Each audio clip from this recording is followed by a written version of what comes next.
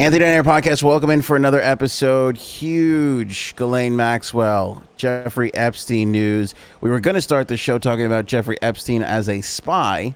We'll still do that. But that Ghislaine Maxwell document dump just happened.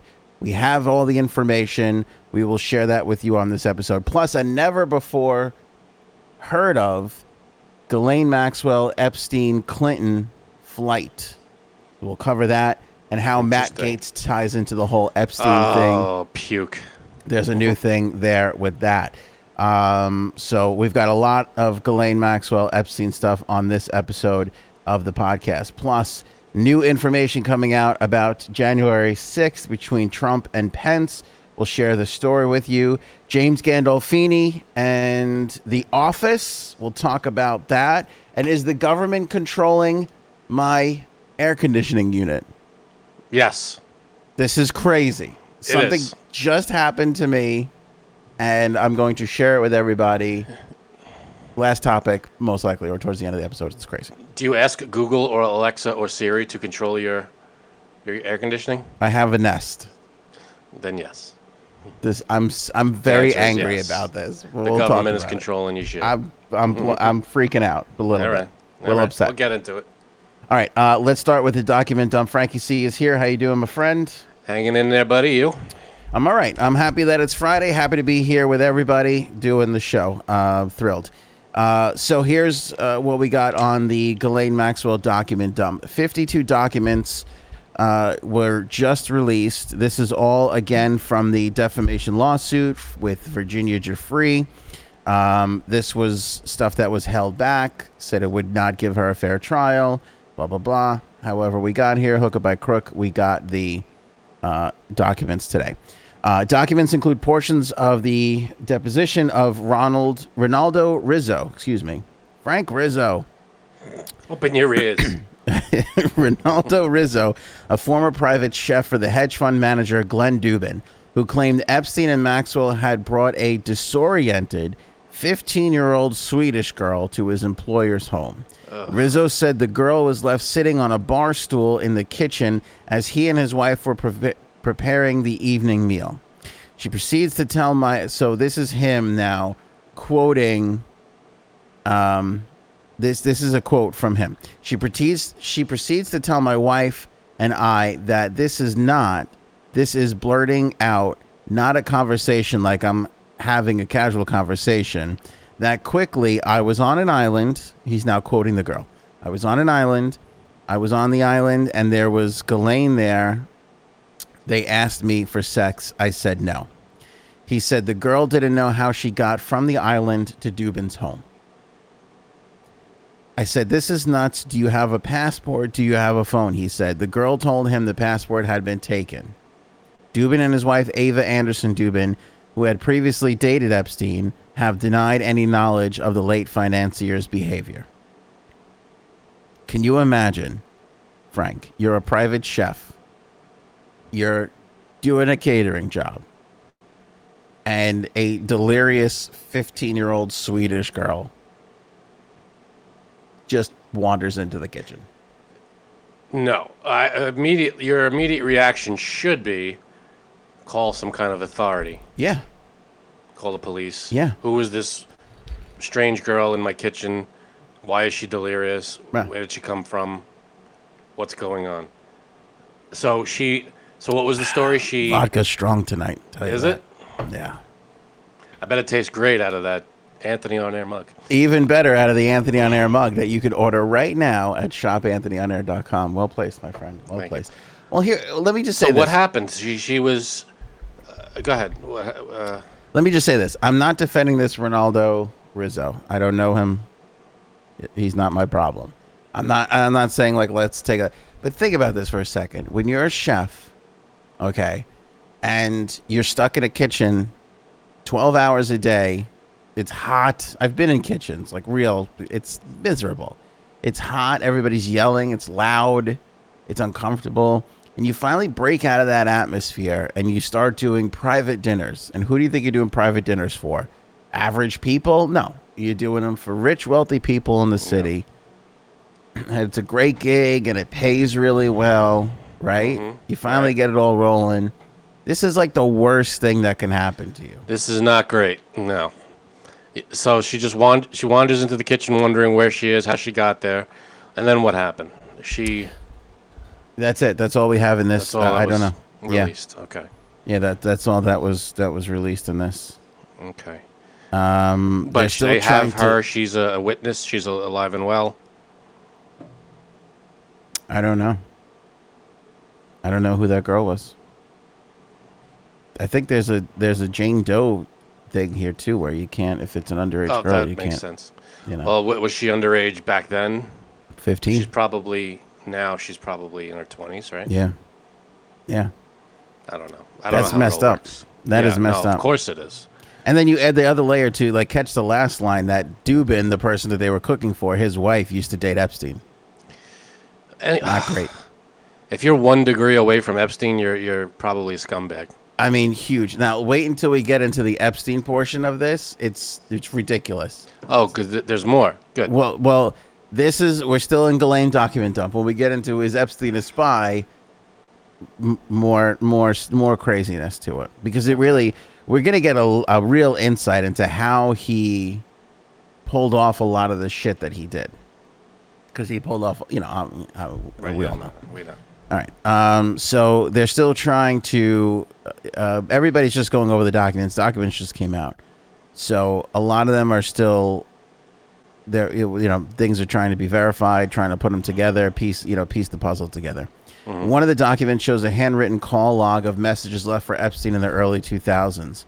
Many of the messages came from Maxwell, but others appear to be routine notes on mundane topics, callback requests, and messages from acquaintances who pulled a muscle and had to cancel a lunch meeting. Several mentioned massage appointments. One, an undated message from Epstein to Maxwell reads, quote, "Would you be helpful to have a redacted name come to Palm Beach today to stay here and help train new staff with Ghislaine?" Another from a redacted caller recorded at 11:20 a.m. on February 27, 2005 reads, "Please call her back. She wanted to make sure you know that she is going to meet Ghislaine and go with her to the ranch." An undated message, which appears between entries dated in July and August of 2005, mentions a female offering a massage. Quote, "She doesn't want to come to the movies, but call her if you want a massage before or after the movie," it reads. Right? Yeah, okay. Yeah. Frank's facial expression. Sorry to the listeners, but Frank's facial expression It's not explains good. it all. It's disgust. Yeah. Another message from September 4th, 2005 reads, "Canceled with redacted. She would like to speak to you, I believe, about college. Should I schedule anyone else?" I mean, my God, think of the like this is like every day. This guy. Unbelievable. I mean, there's got to be a sickness, but I mean, Jesus, every day. I don't get it. It's terrible. It really is. There's another part that shows a transcription between attorneys arguing. It's a little confusing. One attorney, we kind of went over part of this already. She says, "Miss Maxwell." Maxwell says, "Mr. Boyes." The lawyer says, "What?" She says, "I'm applying to you." I'm not even going to continue with it. It's a stupid exchange. In one exchange, Jeffrey's former attorney, David Boyes, asks Maxwell if she knows the ages of any of the women involved with giving massages to Epstein at his Palm Beach mansion. She replies, "The ones that I did recognize were roughly my age. The ones I don't know, I wouldn't have a clue." So again, claiming to be dumb. But she recognized some of her age, Yeah, which was under, right. which was not, Yeah. not good. Total bullshit. Total bullshit. Just gets grosser and grosser. Yeah, completely. So that's the document dump. Like I said, it just kind of came out. Hashtag thanks Cuddles, producer extraordinaire, for coming to the table with that. So Very nice. there might be more to that. I don't know. We like I said, it literally just came out. So if Yeah, there's more, no, we'll I'm have it. sure there's a little more digging that'll take place. All right, Frankie, you look at the comments of you look at the tweets and the emails and the messages to the site. A lot of people say Epstein was a spy. Everybody claims Epstein was a spy. Let's talk about the fact that Epstein was a spy. So, Well, we don't Vicky, know. He could be. yeah, Vicky It's Ward, alleged. who was writing, she was kind of famous for that piece in Vanity Fair a couple years ago where Epstein was being interviewed. This was before anybody really knew who he was. And if you remember that he was being asked like about the finances and all this and that, and he agreed to do the interview, which was a rarity because he never really did interviews. And then he kind of like wanted to shut everything down. And then he basically threatened Vanity Fair that he was going to take legal action, and they never put the piece out. And if you remember the Netflix documentary, I believe, which again spurred our obsession with all this, that in that documentary, that article is referenced a lot, and they take a lot of response. The person who ultimately had to make that decision to kill that story felt horrible because basically it gave him carte blanche to continue to do this for another, God knows how many, 10 more years or whatever it was. Right. So we're sort of going back to that piece and getting a little bit more in depth on it with this story. So this is all from Vicky Ward, who's doing a lot more. She's kind of coming to the table with a lot more of what she knows and her position in all this. So let me read from you. She's going back to, this is recalling now the time that she went to interview him, or she was doing the piece in Vanity Fair. She went to Federal Medical Center in Devens, Massachusetts, to meet with somebody, an inmate by the name of Stephen Hoffenberg. Okay. Stephen Hoffenberg was serving 18 years in prison for committing a $450 million Ponzi scheme in the 80s. He'd been running Towers Financial, which was a debt collection and reinsurance business. Now, we know somebody who was in reinsurance, so we could tell you, sketchy. Which I never understood. Reinsurance. Yeah. Insuring the insurance. Sketchy business. I don't know. He had worked alongside Epstein, who was a paid consultant. Hoffenberg told Vicky Ward that Epstein had plans to turn Towers into a global colossus through illegal means. Hoffenberg was so transfixed by Epstein and his ideas that he even paid the rent for Epstein's office space. It befuddles me. Now, I guess you could say he's a handsome guy, but it befuddles me how much he was able to get from people. He was a gajillionaire. What do you that's. I think that holds a lot of it. It doesn't. But even in the beginning, connections. Yeah, I guess. Even in the 80s, when he was just getting that start, like give an office, like give you rent-free office, like what in Manhattan? Maybe it was all blackmail. Maybe he got all this stuff through blackmail. I mean, I can't imagine everything he got was on the up and up. No. But again, put aside, of course, all the gross things. Yeah.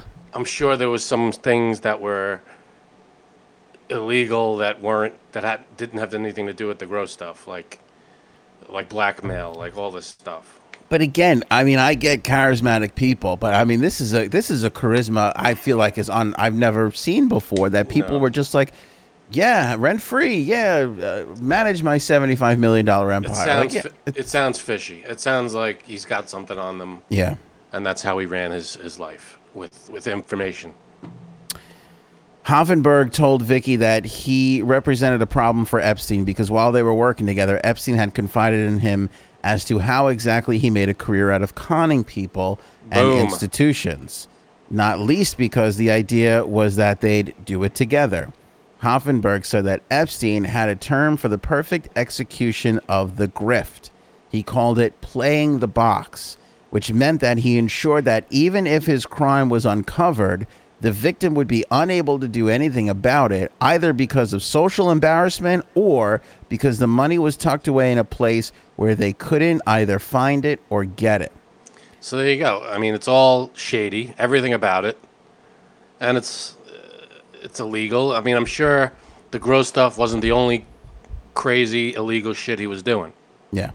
What So it's this Hoffenberger too. had failed to realize, he told Vicky, is that Epstein would con him. He would take $100 million of Tower's money and move it offshore.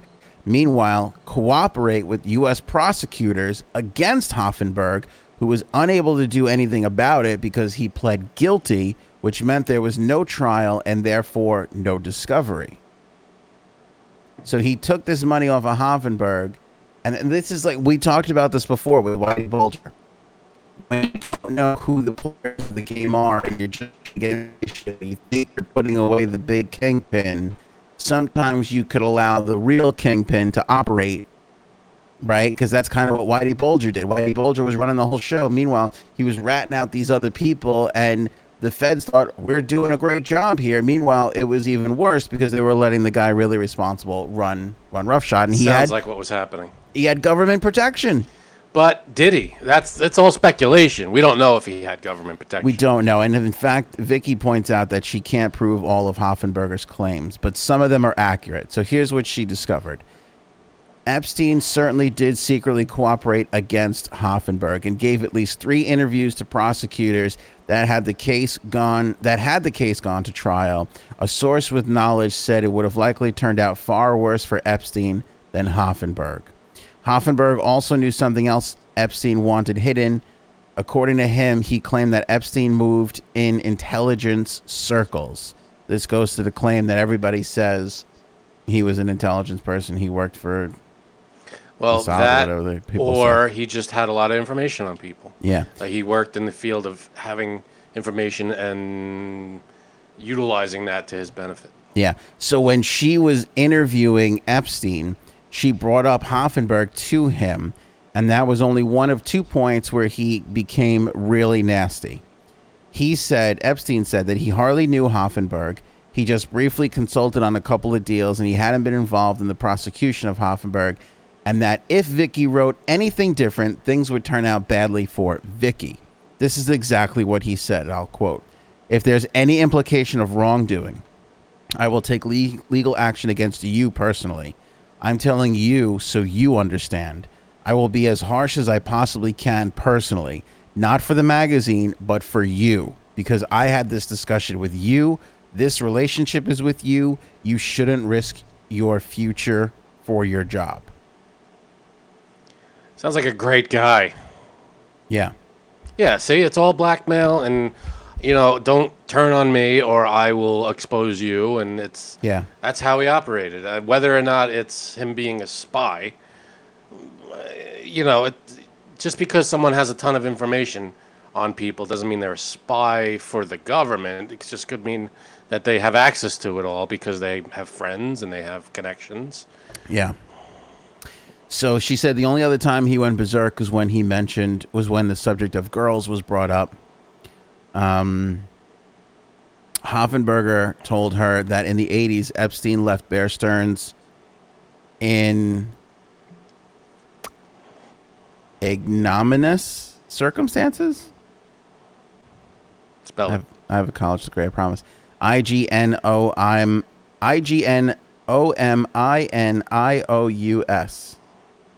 SSSIP. Epstein was trained in moving money offshore, and that a mentor of Epstein was someone Hoffenberg knew, a British defense contractor who died in 2011 named Douglas Leese. Hoffenberg claimed that Leese was an arms dealer. Oh my God, this just never ends. Leese's son Julian says that is not true, but UK parliamentary records does mention Leese in reference to the Yamama arms deal. I'm almost 100% positive that you're mispronouncing that. Your mom. Your mama. In the early 1980s. I remember distinctly that in our first meeting, Hoffenberg told me that Leese was pivotal in understanding Jeffrey's MO because Leese had introduced him not only to aristocratic Europeans, who Epstein subsequently fleeced, but all sorts of people in the arms business, including late Turkish-born businessman Adnan Khashoggi and Robert Maxwell, Elaine's father. Oh boy. Back At into least they're uncovering these webs that, like, I would go nuts. I don't know how yeah. they get through all this and connect all these dots. I'm sure they have a team, a huge team going through everything with, chalkboards and whiteboards, and they're just connecting things with strings. And Yeah. I have no patience to I know. follow any of this. And a lot of people have said this. It's been a lot of comments. This has been the lore of a lot of internet rumors or internet confirmations. There are going to be people in the comments right now. They'd be like, I told you, I've been saying this for months. But here's a real laid out, like, here's all the names. Here's how they know each other. Right, but it doesn't Like, mean. I mean, the bottom line is, was he working for the government or not? It doesn't seem to me like he would be. well, I mean, they say he ran in some intelligence circles. He knew Khashoggi. He knew He all knew these. he knew everybody. What it sounded like, but it sounded like he was a giant scumbag. That why would they let him keep doing scumbag things? I mean, Well, here's what Vicky said. Back in 2000, she didn't really pay much attention to this stuff. And Epstein sort of breezily threw her off. Epstein told her he had never met Maxwell, and she asked him twice if he knew Lise, and Epstein said no. But the second time when she interviewed him again, he came around and said, Douglas Lise, I think, was the father of somebody I knew. I think his son was friendly with Ferranti. That's where that whole crowd comes from. If you asked me about it a long time ago, I think his name was Nicholas. It was sort of that 66th Street building. I think they might have all lived there.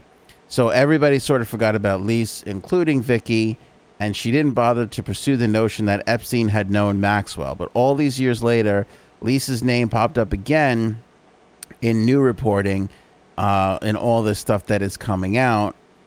And here's what they found on Lise now. A lawsuit filed by Lise in Florida in which he asserted that he was involved with various highly confidential business enterprises, including business in the United States, some of which involved governmentally involved or other highly confidential business projects.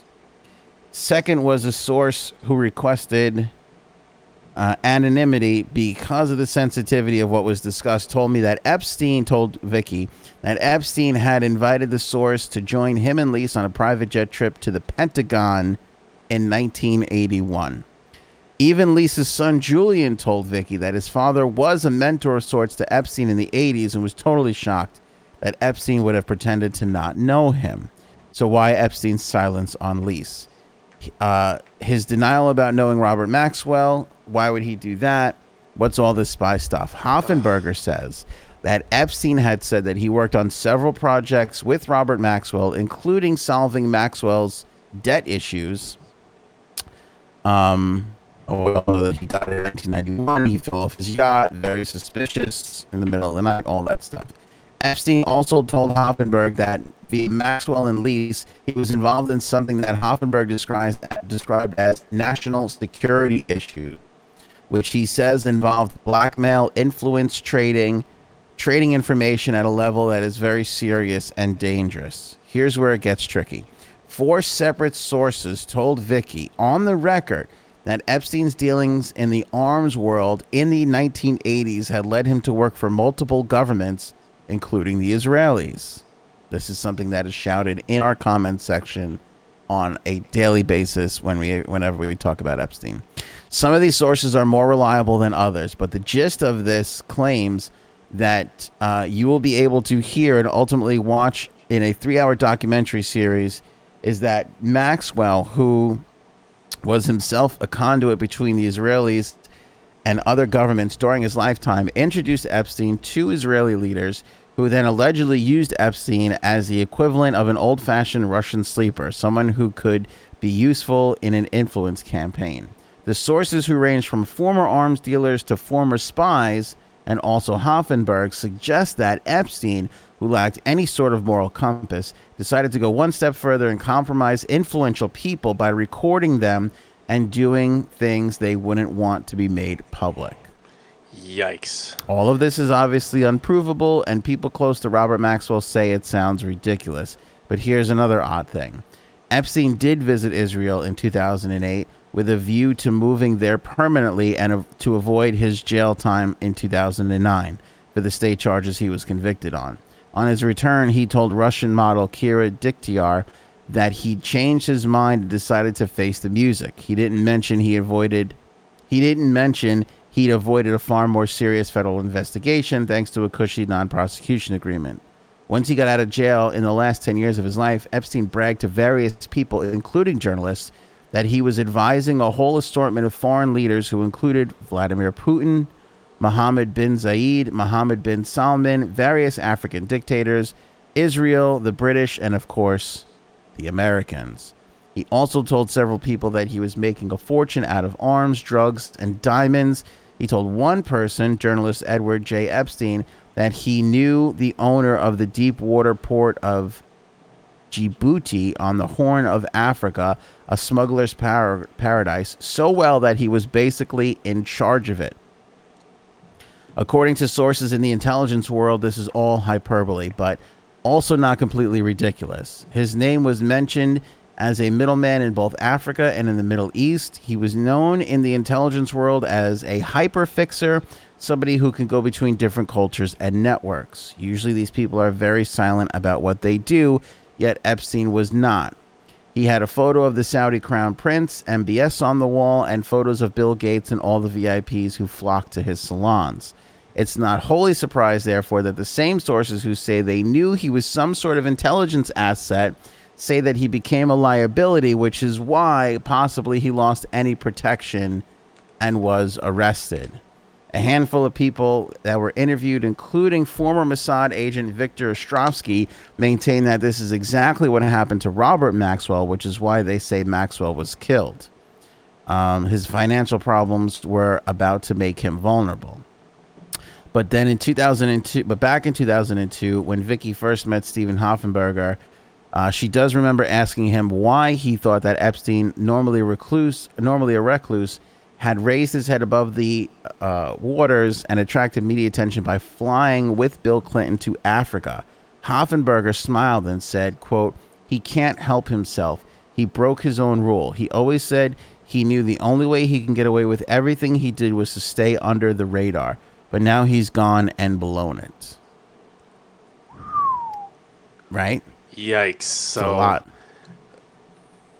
Oh man! So on if he top was, of this, yeah, on top of this, we also found out, and this is the flight part, that in 2005, February of 2005, Clinton flew on Epstein's private jet, visiting Japan, Taiwan, and China. We did not previously know this. Clinton also flew on a private jet owned by billionaire Ron Burkle with Ghislaine Maxwell as a passenger during a trip to India in November of 2003. These two trips were not previously disclosed until now. This is another thing that Vicky Ward is uncovering. And she says that the 2003 trip, Maxwell was on the plane with Clinton because she was fleeing from Epstein. Maxwell was considered by Clinton's personal staff to be just as important as Epstein for raising money for the Clinton Foundation. How were you fleeing from Epstein if you're on his private plane? Yeah. Well, no, Clinton flew on Epstein's private plane in February of 2005. In November of 2003, Maxwell was on Ron Burkle's plane with Clinton to escape from Epstein when their relationship started to cool. Man, doesn't end. So the theory is, if I could sum this up. Sum it up, big man. The theory is Epstein was working for all different types of government in intelligence gathering and blackmail and influence and arms and all that stuff. And then once his usefulness ran out and once he poked his head above water, the theory goes he was disappeared. He was made suicide. Gone. That's arrested the theory. And then suicided. Yeah. Now, I mean, when you look at the intersections of all of this, which person was in government and then, well, out of government, used that connection to then raise more money for their foundation. I mean, that involvement is insane. This just keeps getting, there's just another layer and another layer. Look, the odds are that Everything was above water, and this is a series of 4,000 coincidences to make the Clintons look bad. Okay, maybe, but I mean, I don't really? know, man. I mean, when it all comes back to the gross stuff, like how much of the like this doesn't seem to. So Epstein was working for, let's say he was working for the government and all that stuff, but the gross stuff was real. I mean, it happened, right? I Well, mean, it's not like that was a cover or anything. what's interesting about this is as he's going around and being a whatever for all these governments, he's also doing all this He's also horrible doing this stuff. gross stuff on the side. Yeah. So that's where that stuff comes in. And whether or not people knew about all that stuff, I don't even think it matters because you're talking about arms dealers and drug people and government people who don't give a shit. Like, I'm sure they're not like, oh, you want to run arms for us? Well, do you have a resume that I could look at? Or Yeah, you, and I'm sure they're not. Yeah, I'm sure the people who are intelligence gatherers and blackmailers and all this stuff are not the, Mother Teresa's of the world. Yeah, I don't think you can be. I mean, I think all those people who, I mean, you could be those people without being gross about it, without doing absolutely. the gross stuff. But I mean, I think, and maybe I'm just too many James Bond movies or Marvel movies, but it kind of feels like even when you start off with great intentions, and I'm sure some people start off with great intentions and end with great intentions and have a wonderful career protecting our freedoms.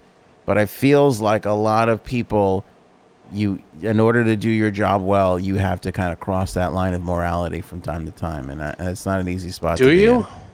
Maybe, but I mean, unless you're gun to your head, I mean, what, you could, I don't know. unless you're being influenced in a negative way, someone's like, oh, your family, this, you're that, I mean, you gotta try your best to stay above board, I Yeah. guess. I found this all to be really interesting. I hope the audience did too. Let us know in the comments. I'm But gonna have to re-listen because a lot of that, it's a lot. it's a lot. A lot of it I've seen. I've seen pieces of it here and there. I've seen this website. People have been like, Ant, read this. Okay, I go there and I read. And you see things and it's hearsay and it's this or it's that.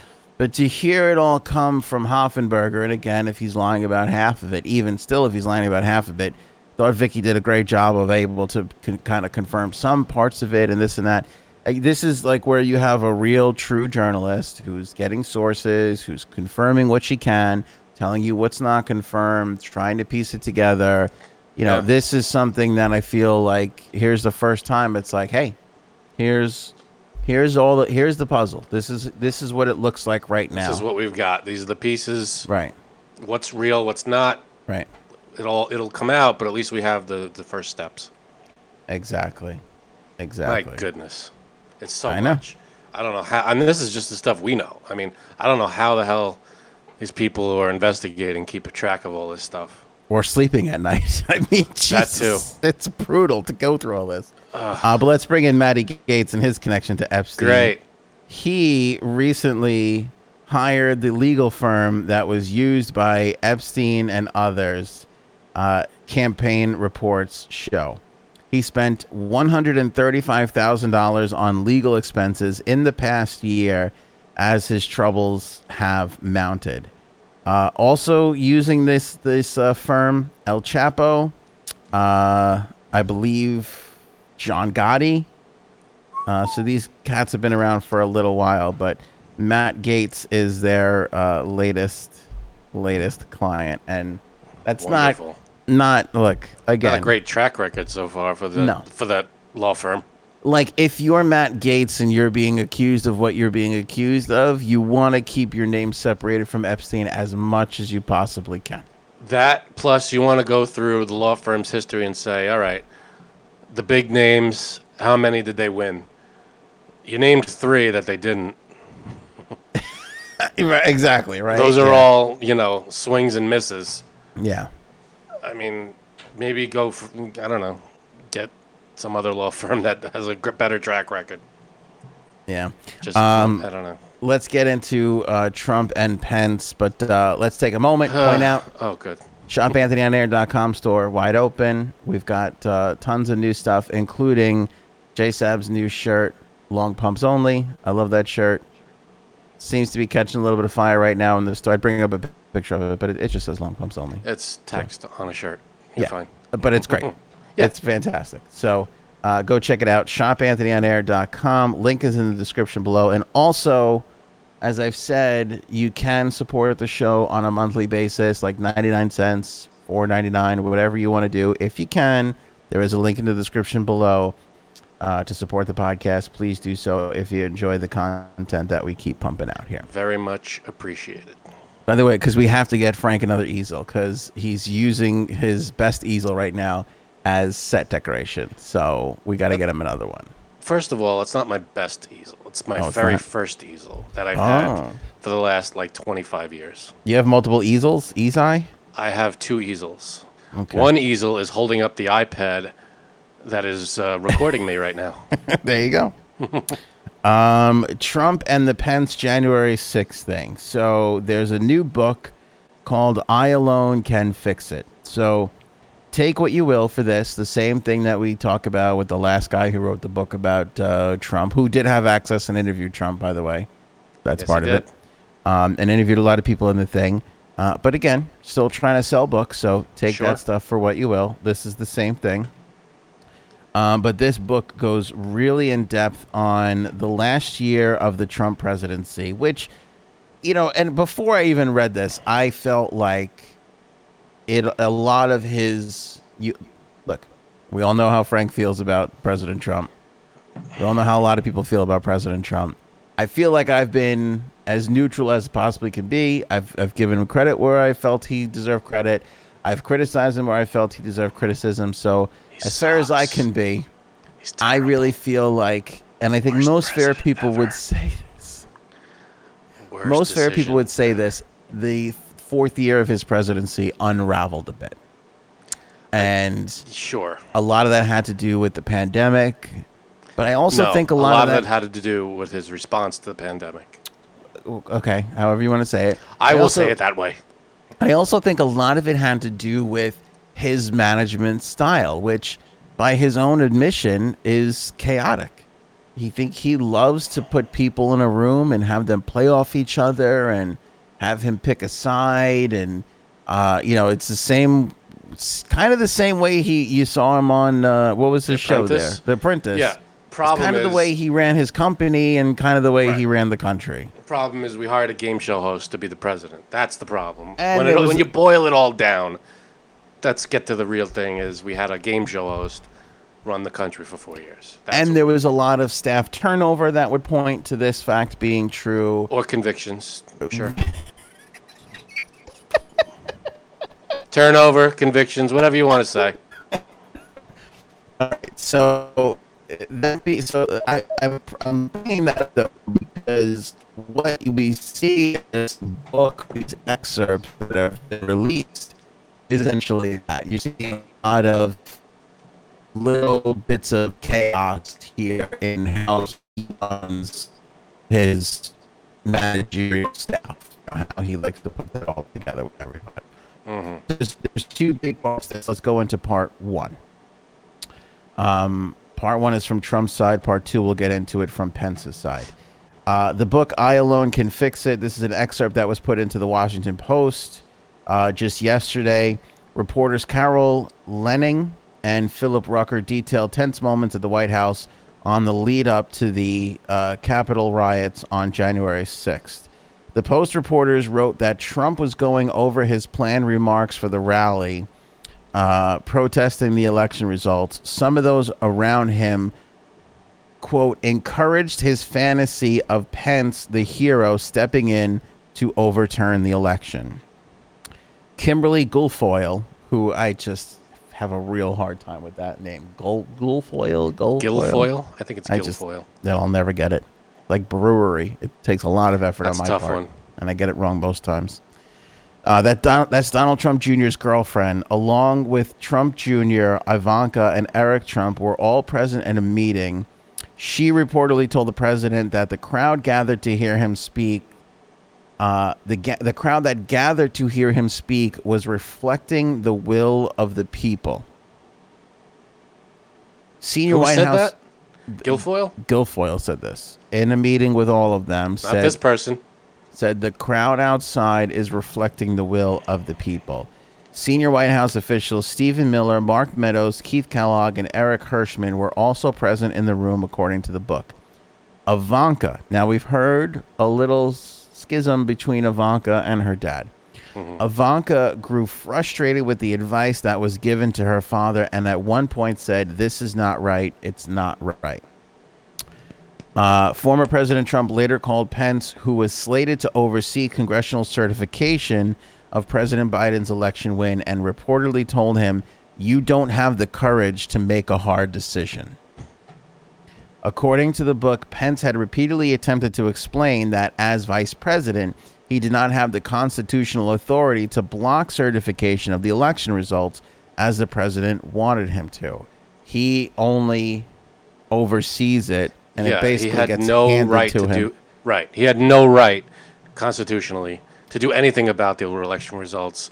But of course, Trump does not understand that. As in most procedures, the vice president is basically useless, and his place is in Kind of ceremonial. Congress. It's ceremonial only if there's a tiebreaker vote that is needed in the Senate. Right. Does the vice president actually get to do something?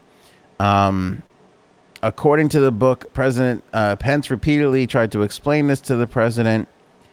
While listening to the phone call, Ivanka Trump reportedly said quietly to Kellogg, "Mike Pence is a good man." Kellogg responded saying, "I know that. Let this ride. Take a deep breath. We'll come back at it." The Hill reached out to Trump for comment. It wasn't returned. The incident is just one of several in the book that is going to be released this coming Tuesday, all about the last year of Trump in office.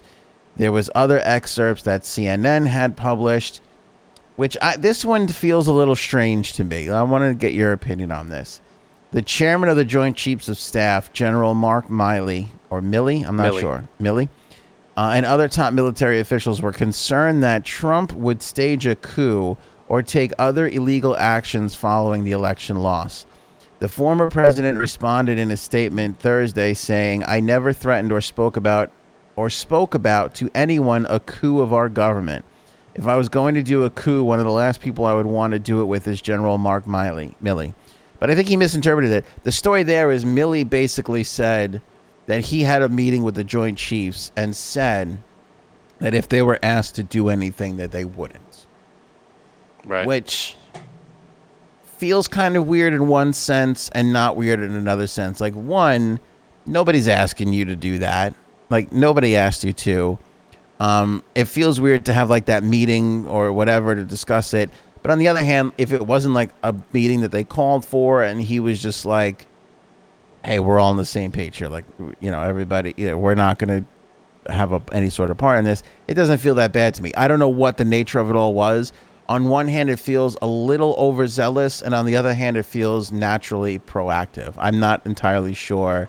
Sounds proactive to me, but I guess I would need more information on that conversation. But I mean, if somebody reached out to them and was like, "Listen, we might need you guys to step," then I would be like, "Okay, you're justified in having that sort of." yeah, once. Recap it again for me, because he's saying that Trump wanted them to. I'm a little confused on. Go ahead. Go ahead. Tell me what had happened with that. With Milley? Yeah. Okay. Because Milley basically turned around and said to the other Joint Chiefs, "If we're asked to do anything, we're not going to get involved. We're not stepping in." With what?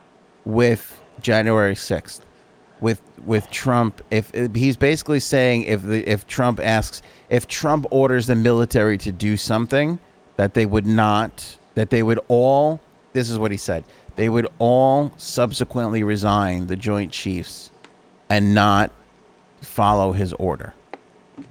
What did he think they were going to do? That Trump was going to order them to do? To help him overthrow. Correct. Coup. Well, that's good. There's nothing wrong with that. There's nothing wrong with having that thought of like, oh, if I'm asked to do something, I'm not going to do it. But calling for a meeting, which I'm not sure if he did. I know he did speak to the other Joint Chiefs.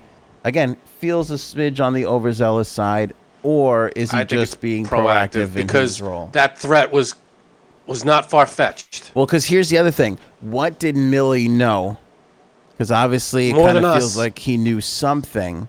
Because you got to remember, there was a lot of buzz and talk leading up to the 6th there.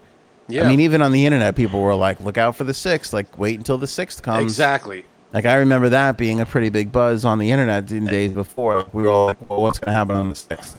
And Trump himself on his tweets, stay tuned for the 6th, or be there Did on he the 6th. really It's tweet gonna about be the 6th? it's gonna be wild. Yeah, that's what he said. And it just being in Milley's position, I feel like it's a proactive. Listen, if Trump orders us to take part in any kind of overthrow, or that's not what we're about, let's just all get on the same page. I think that's fine. Here's the other part of it. Here's the side from Pence's point of view. And so basically, I'm sorry, did I answer your question? Because what I Yeah. said, what I read then from Trump was Trump's response to this story coming out. Because Trump was like, if I was going to have a coup with anybody, I wouldn't have a coup with Milley. Well, of course, he's going to say that now. Yeah. I mean, you look at what Milley said in the testimonies, like when he was talking about it. He was, we have to. He was all for the investigation and all this stuff, and so of course, he's not on Trump's side. So, anybody who's against Trump, why would Trump want them on his side? So here's the point of view from Pence. According again to this book, Pence reportedly refused to leave the Capitol, which actually is true. We know he refused to leave the Capitol. That we know happened. Mm-hmm. But this book is saying that he didn't leave. All right, here he's presiding over the joint session of Congress. Pence was Right. leading the certification of the results. Trump wanted him to abandon the results. Constitution. The thing. When a crowd of Trump supporters breached the Capitol complex about an hour into the certification process, Secret Service agents swiftly escorted Pence to his ceremonial office near the Senate floor. The book says Pence security detail was worried for his safety because the room they were in had glass windows that rioters could break. This is again all according to this book. Tim Giebels, Pence's lead security agent, asked the vice president twice to evacuate the building, but Pence didn't want to bow down to the rioters and flee the scene, according to the book. I'm not leaving the Capitol, he told Giebels, according to the book. Giebels tried a third time, telling Pence, the room you're in is not secure. I need to move you. We're going, Giebels said.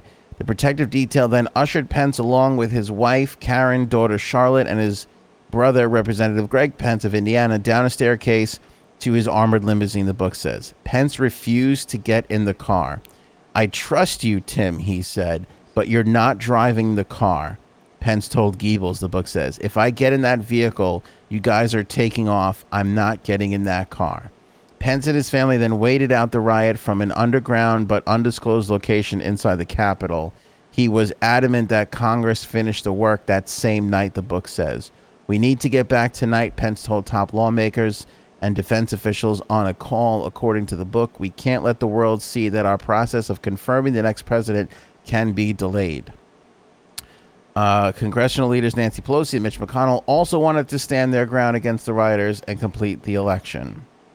That's commendable on Pence's part, that he didn't want to leave. He didn't want to show that the rioters had any kind of power over the process. Right, but he's alluding to the fact that if he were to get in that car, they were going to take off and he wasn't going to be able to get back. He basically told his detail guy, Tim, that he trusts him, but he doesn't trust the guy driving the car that, Trump ordered him to take the vice president away? What you read to me sounded like, before I heard the story, I see what you mean, but once you read it, it sounded to me like the guy who was driving the car was going to take Pence and everybody away from the Capitol, and the process would never be finished of confirming the new president. It sounded like Pence was just concerned that he was going to be taken away from the Capitol. That's all his concern was. He didn't want to leave the Capitol so he can finish his job. That's what it sounded like to me when you read that. It didn't sound like he was untrustworthy of anybody being in any kind of nefarious position. It sounded like he just didn't want to leave the Capitol because he didn't want to get in the car because the car was going to take him away from the Capitol. That's all it sounded like to me. Maybe there's some more that I'm not, that I'm not reading into, but it just sounds like he didn't want to leave the Capitol because he wanted to go back in and finish. That's being as objective as I can be. Some people are saying Tony Ornato, who oversaw the Secret Service movements, said that this conversation never took place. Or that. But why would the Secret Service confirm anything? If you're the Secret Service, but someone asks you, what did the Secret Service do? You're not going to be like, yeah, we did all that. Granted, I agree with you, Frank. But if they were to take him away, they could easily take him back. He's not getting in that car because he fears that they're never going to take him back to finish that the day job. Or whenever. They're going to just keep him. It's going to go on and on. Because during that moment, we didn't know when this was going to end. We didn't know how long the rioters were going to be in that building. He wanted to stay and try to get back in as soon as possible. I'm trying to devil's advocate this and say Pence maybe was trying. I'm not the biggest Pence fan, but maybe he was trying to stick around and do the right thing. Did you say pants or Pence? I couldn't hear you because I know you love shorts. I do love shorts. I'm not the biggest Pants fan. I'm not the biggest Pence fan. Just confirming. But I'm trying to give the benefit of the doubt, and hopefully Pence was going, you know what? This guy's he doesn't know that the conversations I've had with you, Tim, so he doesn't know that I want to stay here and keep this. He's just going to drive me away, and I'm not going to get back here for another week or so or whatever, and to finish all this. Maybe he just wanted to stick around so he could finally sign off on the new president and get it over with. I don't know. I'll give Pence credit. He must really hate the Democrats because the fact that he hasn't flipped on this guy who clearly wouldn't have minded if they whacked him that day. I mean, honestly, let's be honest. Let's call it. You know what? Like, hey, the rioters had, and he never said anything about it, I don't think, Trump, but the rioters themselves had a freaking noose that they brought to the Capitol. And what were they going to do with it? Was it, just a symbol, or was it?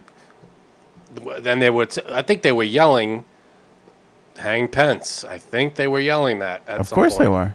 So, I mean, and did Trump come out and say, no, Pence is a great guy. Pence is a great guy. Don't do. No, he scrutinized the shit out of him that day and days subsequently after that. That's the thing with Donald Trump. I mean, if I can get on my soapbox for a second. Let's hop off of Trump for a second. Like, for Pence, for that sort, look, when you're part of a team like that, when you're 1 and 1A, right? When you're boss and underboss, I didn't mean to say it like that. That was really, that was a bit of my culture coming out. What do you mean? Not necessarily boss and underboss.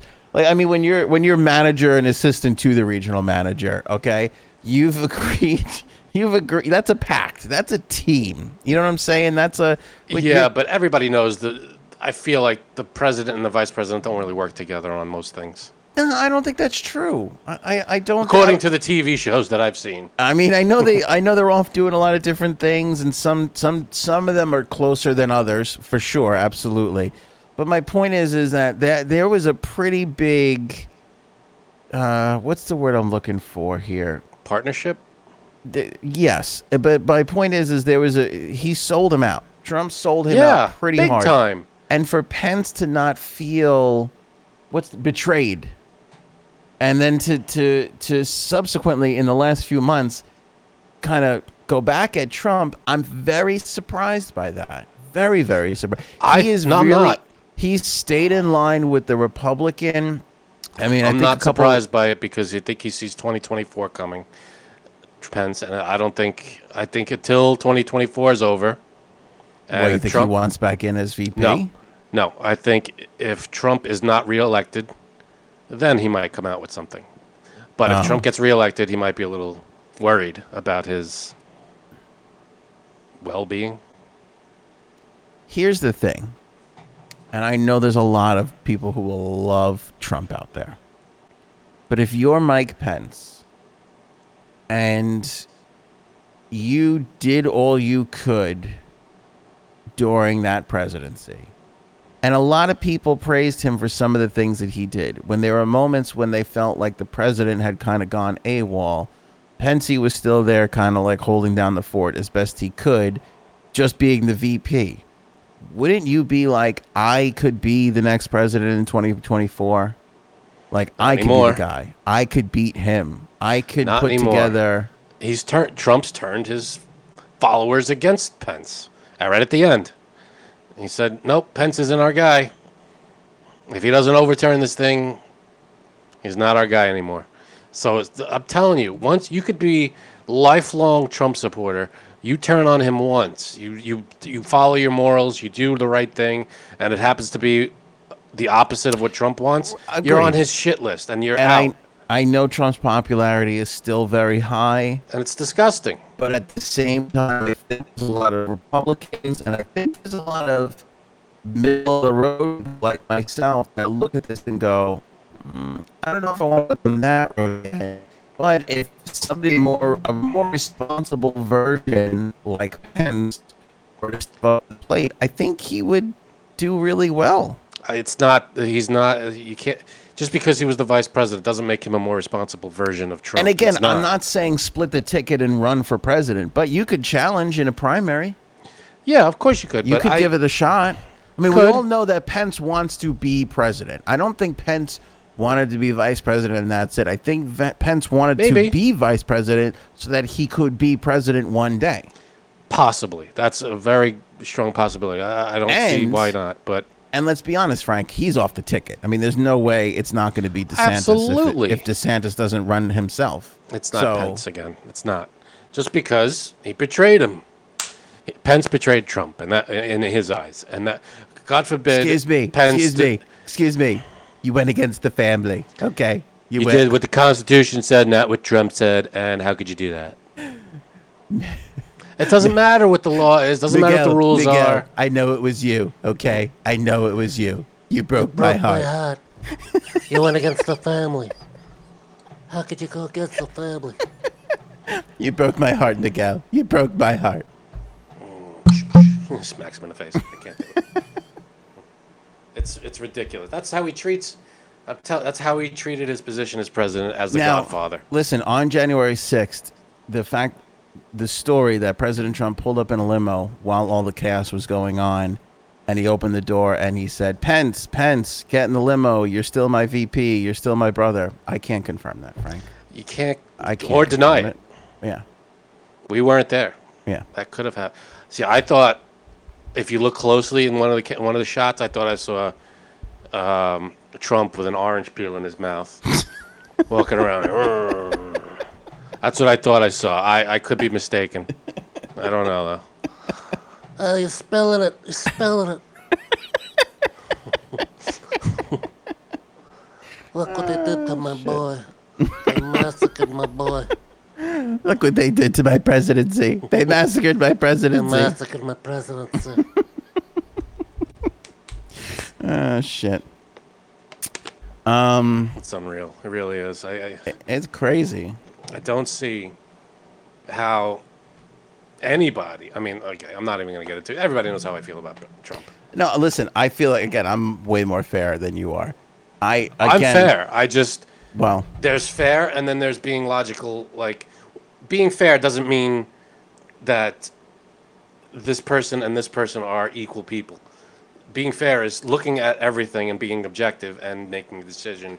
I'm being fair, but if it walks like a duck, you have to give it its fair. As a duck. I just feel like no politician ever should be loved as much as this guy is being Not loved. at all. It's crazy. 100%. And when you look at it even objectively, and I feel like I can get some of my more level-headed Republican friends to admit this, like, the guy was a mediocre to okay president at best. That At is best. being ridiculously generous. He did nothing for anybody but rich people. Yeah, he donated his salary, $100,000. Big fucking deal. He's apparently a billionaire, allegedly, but his $100,000. Yeah, he did that for the press. He did that so he could say, "Oh, look Look what I did. I donated my 100 Excuse me. We're going to be bigger than U.S. Steel, okay? We're going to be bigger than Bringing U.S. coal. Steel. We have beautiful coal. We clean coal because we clean it. We go in and we clean the coal. He didn't know how anything worked. He didn't understand the government. He just jumped in. It's like you're on a plane and someone stood up and said, I want to be the pilot. Well, do you have any experience being a pilot? No, but I'm going to be the pilot and I don't care what anybody says. And if anybody doubts that I could be the pilot, then I'm going to throw you off the plane. And they just let him go right up to the cockpit and go, hey, fly the plane for us. And that's what happened. And he didn't know what he was doing. They put him in the seat. And shit happened. And it was an unbelievable shit show for 4 years. It was psychotic tweets that everybody was fucking like ringing their like, oh my God, what is he saying? What is he doing? And it just didn't end for 4 years. And I think I speak for a lot of people when I say I'm much more relieved that tweet bullshit is over.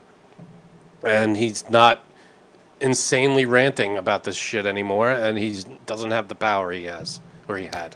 Excuse me. Is my credit good enough to buy you out? You smack my brother around? Did you smack my... Never discuss business. You can't. Don't ask a man about his business. Let's talk about James Gandolfini, Frank. Yes, please. Let's do that. Let's talk about a positive person. I mean, this story has been... I think I heard this, but go ahead. I think I know what you're going to say. Tickling my fancy since I heard it yesterday, and I can't stop thinking about the possibilities of it.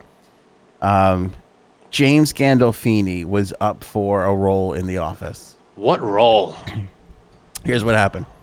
So Kevin? No. That would be funny. Kevin's like stunt double. Yeah. Wouldn't that be hysterical if one day Kevin was just played by James Gandolfini and nobody acknowledged it in the show? What the fuck is this? My papers? I gotta sell papers?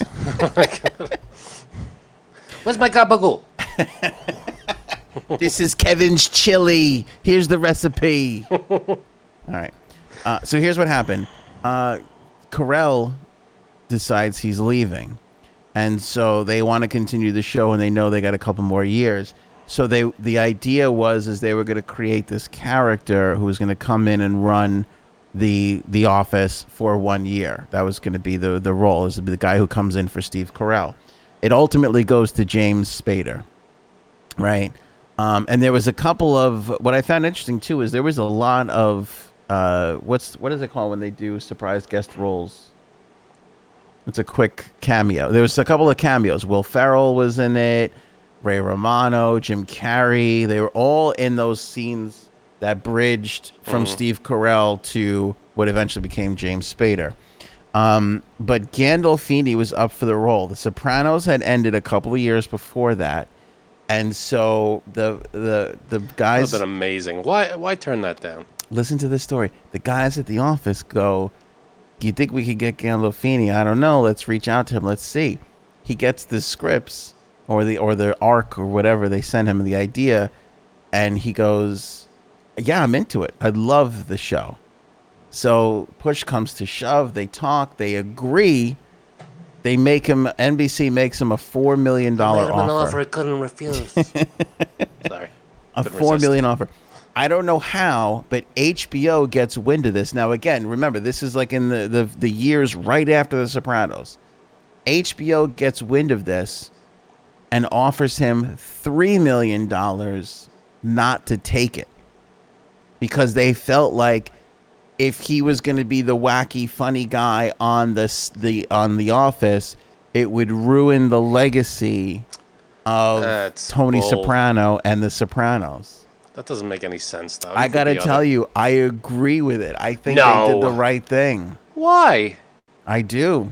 He's allowed to be, and he's an actor. He's not really Tony Soprano. I think people will realize that.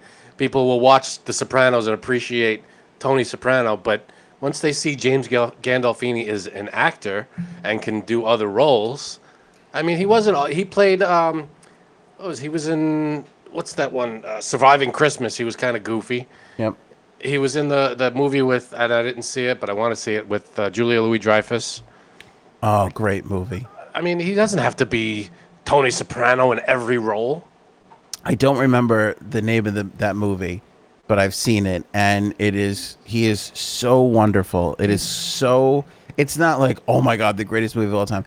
but I feel like he was more himself in that role because he was just this nice, like he was He was- funny and charming and He took a role. He was in the incredible Burt Wonderstone. yeah. He was in that. He was like the casino owner who hires, and he was funny. He had some funny stuff. I mean, he wasn't Tony Soprano in it. He was in the one with Julia Roberts too, where he plays like a gay assassin, which was a great role. He should have been in the off. That would have been Okay, great. here's the thing, and I agree. I think he would have like It wouldn't have ruined The Sopranos. It was already done. It was over. for somebody who loves The Sopranos and The Office as much as I do. Like this is like a dream come true. I would love to see it happen. But I agree with HBO, and here's why. All the shit that you just said, all of the movies and whatever, came and went. They were little bit parts. Most people who probably love Gandolfini and are watching or listening to this probably forgot. They're like, oh yeah, I forgot he was in that. Because all of those things, and even Surviving Christmas, as much as it kind of sticks in everybody's mind, they're fleeting roles. Yeah. The Office is one of the all-time iconic television shows. It's a different. Why can't he be on two iconic shows? It's a different game. I think it's a different thing because you take a movie role, okay, you do this, you're going to play that. It's opposite of Tony Soprano. It's all well and good. He should be able to do whatever he wants. I agree. See, you just made the mistake. It's opposite James Gandolfini. Right, but I think that It's opposite the character. I got it. Go ahead. opposite the character. I think that if you step into The Office, it's a different game because The Office is going to live on for all time. We're going to be watching The Office through chips in our head when we can do, Right. that's So as an actor, you're only allowed to be in one no. legendary show in your lifetime. I think it's really difficult. I'm not even talking about for an actor. For an actor, I feel like actors should be able to do it. But if you're HBO, it's I don't think it really takes anything away. difficult to let the face of your network. It wasn't just a role. It Yeah. wasn't just a TV show. You look back at any marketing material from when the time that show started, even to today with HBO Max, that man's face is still Yeah. centered, and he is the face of that network, and they were Granted. protecting an asset of theirs. Granted. However, wouldn't you want that face to be more popular and reach other audiences? And then when they look at him, oh, it's James Gandolfini. I wonder what else he's in. No, They could because see him in The Sopranos. No, because here's the other part of it. I think they always had a movie in mind. I don't think it was always a prequel. I think they always had a movie in mind. And I think they always felt like between DVDs and streaming services, which they all knew was on the horizon, they knew there was money to be made off of that character and that show for years to come. Still and is. They didn't want that to be compromised at all by him. Because let's be honest, if he goes on, he would have killed it. He would have been spectacular in it. Of course he would have. I don't know if people would have then stayed enamored with his role as why not? Tony, because they would have been flocking to the new, more exciting shit. It's not like they wouldn't still watch The Sopranos. I mean, it's a different show. It's a different genre. It's like Julia Louis-Dreyfus was on legendary show Seinfeld, and then she went on to Veep, which, yeah, it might not be The Office, but it's still a huge show, and it's still one of the big shows on HBO. I love Veep, but it's no Office. No, of course not. But it's Julia Louis-Dreyfus on two huge shows, different characters completely. I agree, but here, can I tell you what I think the difference is? No. And why I think this really matters. Good. Because she created Selena Meyer, her character in Veep. She started at ground zero and built it up. It would have been the same for The Office. It's different because that show was already legend. This show was Yeah, already the character would have been massive. something else. The character would have been something else, but the show and everything else had already been established. It's a different thing when you're stepping into. So if The Office, well, all right, it was already a legendary show. It's like when Brett Favre went to the Jets. People were like, "This is bullshit," and it's like when Dan Marino threatened to leave the Dolphins to go somewhere else. Like That's different though. Sopranos is ended. If the Dolphins folded up shop and they were no longer the Dolphins, then Dan Marino can go wherever he wants. Yeah, but you'd never see. It's those legacy things. That's So if the Dolphins folded up shop, Dan Marino couldn't be on any team at all ever. He had to end his career. No, he could, but it's not like the Dolphins would fold up shop. But sometimes the Dolphins decide, "Hey, Dan, I think your best years are past you, and we have to move to look at Tom Brady."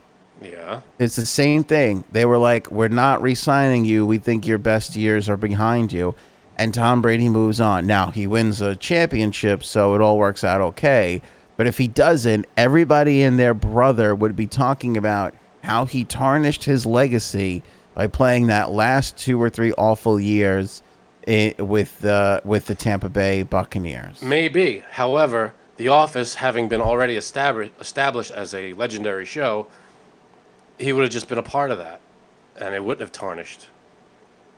It would have been part of the legend. But even if it does, you're looking at it from Gandolfini's perspective and Tom Brady's perspective. That's what I'm saying. You're not thinking about The Sopranos, HBO, and The Patriots. Like, look at how shitty The Patriots turned out in all this. They fucking lost, and their guys out there won a championship off of them. Now suddenly their legacy, it doesn't feel so great anymore, does it? Yeah, but it's different. It's apples and oranges because they're not rewatching. You know, they still have the Patriots fans. They're not rewatching the old. Yeah, but ask any Patriots fans. They don't feel as great about the whole thing. Like right now, Belichick doesn't look as much of a genius. But if Sopranos was coming back without Gandolfini, and Gandolfini was on The Office, then I see your point. But if Gandolfini is still part of The Sopranos, which he is, you can't take that away. It's like when they remade Ghostbusters with the female cast. It doesn't take anything away from the originals. It's still they still exist, and they're still a legend, and they're still amazing. And just because I don't know, I think that's why they're rushing out that new one with what's his name? They didn't rush it out. They actually delayed it a lot. Paul Rudd. Yeah, but I don't think they could have made that movie at any time. They decided to go with the girl one, and now I feel like they're scrambling because that was such a shitty movie. It was shitty, and it's not because there were women in it. It was just shitty. Wasn't it? What? No, they were all great act. I loved all. Oh, we're pretending that women can carry a movie now? Is that what we're doing? Yes. But they were all trying to be the same character. They were all trying to be Peter Venkmans, and it didn't work. Plus, the ghosts were all like like it was who gives a shit ghosts. They were like what are they called? MacGuffins. They were just whatevers. Oh, is that right? There was no like Slimer. There was no big, the big ghost at the end was not the Stay Puft Marshmallow Man, and it wasn't these legendary characters. Okay, but wasn't the problem that? Okay, here's my problem with this. Mm-hmm. With that, you tell me if I'm wrong. You're wrong. When they're trying to immediately rectify a situation and be like, "I have a great idea. Wouldn't it be great if we put all women in that role?" Now, on the surface, I agree. But it has to organically work. When you jam it in, just to have women in there for women's sake, what happened. But if they were able to be like, hey, we want this, it would be great to tell it from a woman's perspective and get it in there and make it a fluid part of the story, it probably would have worked a hell of a lot better than what it turned out to be. But it was like at least, I granted it's ghosts and it's ghosts and it's ghost busting, but at least Ghostbusters, the originals, were, I don't want to say believable, but the characters were believable. Right. The 4 of them, and even the secretary, everybody in that movie was a believable person. Yeah. They had these 4 people that were just not how anybody acts. And they even had Chris Hemsworth playing the secretary, and he was just an not believable person. He was trying to be funny for funny's sake. Because they were because when your reason, the reason to have women in the lead is just to have a different cast. Right. To be like, I want to write a movie with women in a lead. Great. There's nothing wrong with that. Absolutely. But when your whole concept is based off of, no, you don't get it, we're just reversing genders, That's when it all falls apart because that's not how a story is built. No, and not only that. I mean, it's partially that, but it's also the writing. It was just not funny. There was like a million fart jokes. It's like this is not, we're not Yeah. signed up for this. We need some intelligent jokes here. And like there was a joke, there was a running gag through the whole thing. Their office was above a Chinese restaurant, and she got it delivered. First, why would you get it delivered? It's right downstairs. Second, the running gag was she would get a big quart of wonton soup, and there'd be one wonton in it. And that was the gag. And I was like, she would complain about, oh, one wonton. It's like, who wrote that? Like, that's not funny. It's just a stupid, lame gag. None of it made sense. It's not believable, and it was a waste of an opportunity. They could have done so much with these actors that are really good at what they do, but the writing was just awful.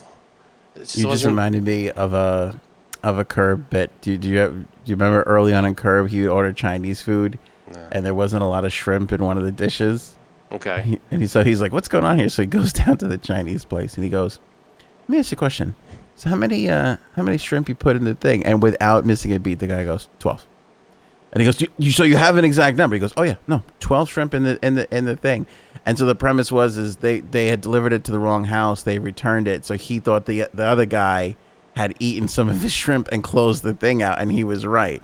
But it's the same sort of joke, but the idea of that, like, there was an exact number. Yeah, but it's not. No, it wasn't. It's a little bit of a different joke, but I get. You could see a clear container with one noodle floating in it. It's like, oh, every time they send it, it's one noodle. It's like, yeah, that's not even close to a joke. It's just like you're watching it going, she got one noodle. Because it's hard to make comedy, especially in a movie, Yeah, but that's why we're not making the movies. I mean, there's professional writers out there that can do this stuff. You want to know what's funny? I was just reading an interview with the Farrelly brothers, and they were talking about the fact that Dumb and Dumber didn't really do all that well in the box office when it had come out. Did you know, by the way, that who's the guy in Dumb and Dumber? Not Jim Carrey, the other one. Who I love, Jeff Daniels. You know, Jeff Daniels took that role. Guess how much he got paid? Oh, not a lot at all. It was what, like $50,000. $50,000. Okay. Jim Carrey, because whatchamacallit just came out and exploded right before they signed the deal. Ace Ventura took $7 million, and the budget for the movie was $16 million, and Jeff Daniels took $50,000 because the studio hated him and didn't want him. And so the Farrelly brothers were like, "We're making it with him." Jim Carrey was like, "I only want to make it with him." So the studio, to try and get to piss him off so that he would leave, offered him $50,000. And I think despite the studio, he was like, "All right, thanks." That's awesome, because he's great. He's phenomenal in it. He's great. I can't see anybody else doing it. And he was amazing. But I bring it up because so that movie flopped. I forget what their second one was, Outside of Providence or whatever. Did okay. Their third movie is Something About Mary. And they were talking about the fact that, before they go out on the date and he's got the jizz hanging from his ear and she takes it, thinks it's gel and puts it in her hair. Do you know that they shot alternative takes of that because they wanted to cover themselves in the event of when they showed it to audiences, if they thought it was too gross and not funny, they shot other shit so that they can work around it and not even have that at all in the movie, which is so interesting because that winds up being the standout moment that puts that movie on the map, really. But there they were, the geniuses behind it, even questioning themselves on whether or not they could make that work for comedy purposes in a movie.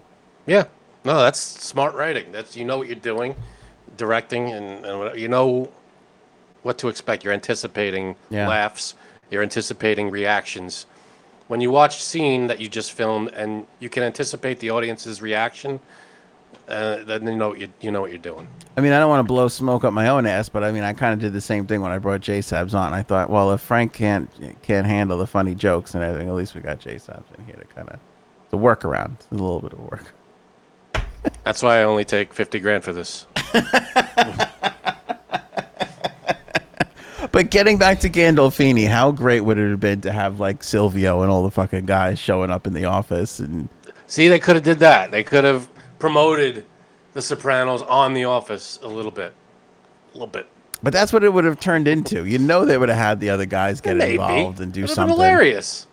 Like a warehouse union problem, and there's Paulie Walnuts coming up to do the negotiating and shit like that. Yeah. Hey, you scumbag. You freaking scumbag bastard. That would have been something else. Again, that's one of those things. What do they call that? Pandora's box, where it's like, I What would have if? loved to have seen it, but maybe it was better off not coming to fruition. The legend. By the is pretty way, cool. Yeah. by the way, he took the $3 million and didn't do it. He took it. So I mean, to take, let's say, 4 million and have to do all this work, or 3 million and have to do no work, probably the good move. what would you have done? I probably would have taken it to not do the work. If I was already in Sopranos, if I was in nothing and they said 4 million to do the work and 3 million not, I'd do the work because I wanted to be in something. But if he's already Tony Soprano and he's James Gandolfini and can do literally anything, then he didn't have to do The Office. But he was a fan. Like he obviously Yeah. wanted to have the conversations because he did. I would have like went the back show. to The Office and said, 7 million. You give me 7 million, I'll do it. And you give me a Gabagool sandwich every day, and I'll do it.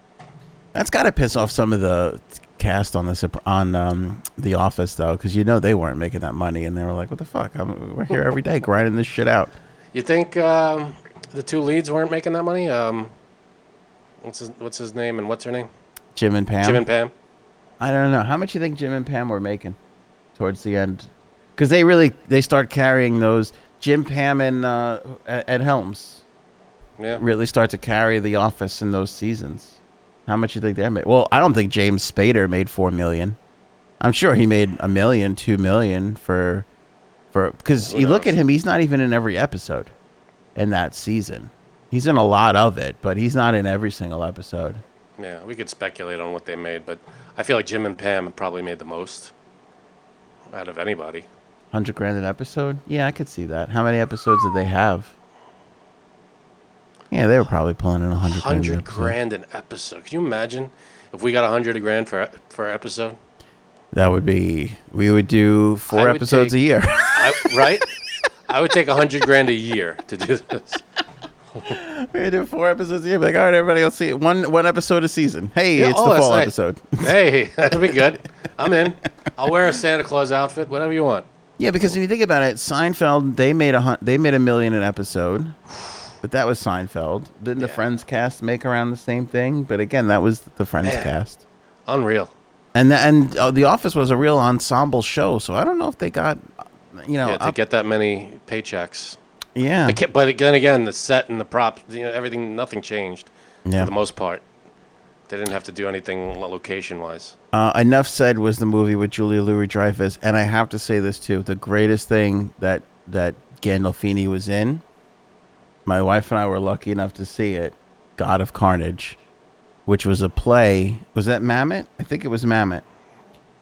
Who I fucking love. Mamet is like a Sorkin. He's just he's that quick peppy dialogue, and who played opposite of Gandolfini, who was magical. Oh, Jeff Daniels.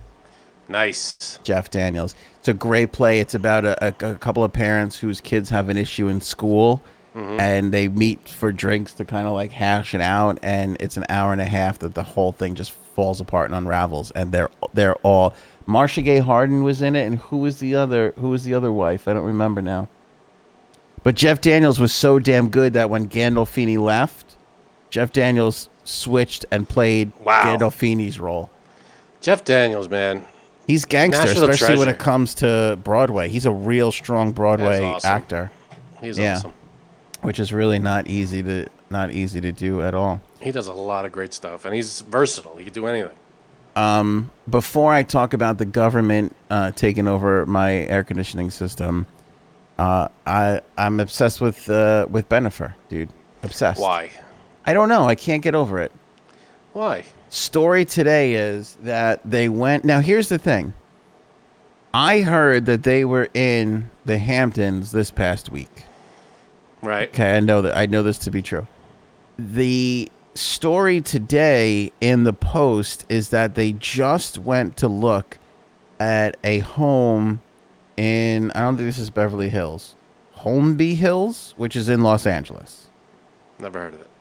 Cool. I never heard of it either. But it is a, you want to take a guess at how much this house is that they're looking at? You know me and guesses. I'll say I know, that's why I always ask for 25 them. mil. 25. Fair guess. That's a fair guess. You're way off, but it's a fair guess. Okay. $65 million. Do you need that much? Do you need that big a house? What What are they doing? I mean, unless it's built on top of the Batcave, why do you need that much room and space? It's insanity. Maybe it is on top of the Batcave. That would be awesome. I mean, the house is gorgeous, but $65 million. How could it be Like- worth that much? How could any location be worth that much? I'll give you one clue for those of you that are watching and not listening. Wow. All right. So 4-lane bowling alley. That's going to be part of it. All right. That accounts for what? 250 grand? I don't know. How much does it take to put in a bowling alley? Here's the thing with a bowling alley, and a pool table is the same exact thing, just on a smaller degree. Way smaller and a lot more fun. And a lot more fun. But there's something like, how much can you actually do this? Like, I feel like these things are just put in homes just fucking, have. just, it's like, yeah.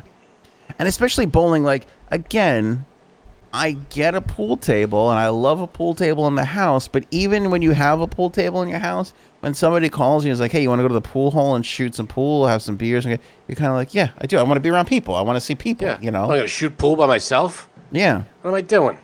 Am I Yeah. an idiot? Yeah. No, but I Like- get it. Pool tables in the houses, they're fun. You have a company over, you're playing pool. It's cool. I get it.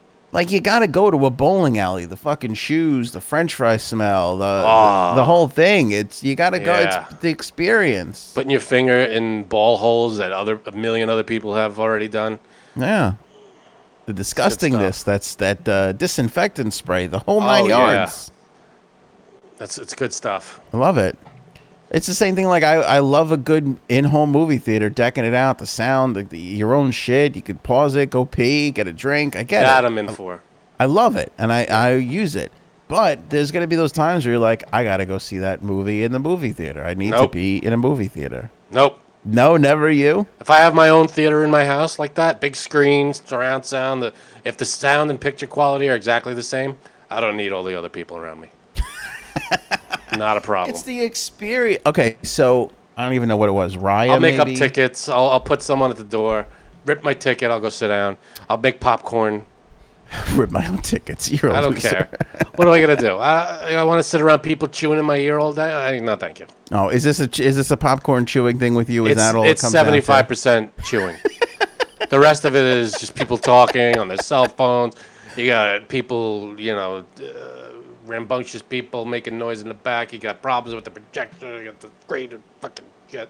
You're crazy. Listen, You got commercials before the fucking thing. No. twice in the last 4 to 6 weeks, we had the option of buying a movie in our home and watching it for $30 or whatever it was. Yeah, I don't do that either. And twice we went out and spent over $75 just to go to the movies. Yeah, but you have kids. Kids want to do that, and I get it. I don't mind them. The movie theater, it's an experience. I get it. I loved but it. you also feel like you're leaving the house, you're doing And I can something. and I'm still doing that, and I would still do that today. But if I had the money to build my own theater, I'm doing that. When it's a movie, I'm really excited about, like the Many Saints, the Sopranos movie. I'm going to see that fucker in the theaters. See, Although but that's a going to be movie- yeah. that's going to be tough because they are putting it on HBO Max, I think, at the same time. See, that's a movie that you don't have to see it on the big screen. There are movies like action movies and sci-fi Star stuff Wars. that you want to see on the big screen because it's visually stunning. But a movie like the Sopranos movie, you don't have to see it on a huge screen. If you saw it in your living room, it would probably have the same impact. No. Yeah, I guess so.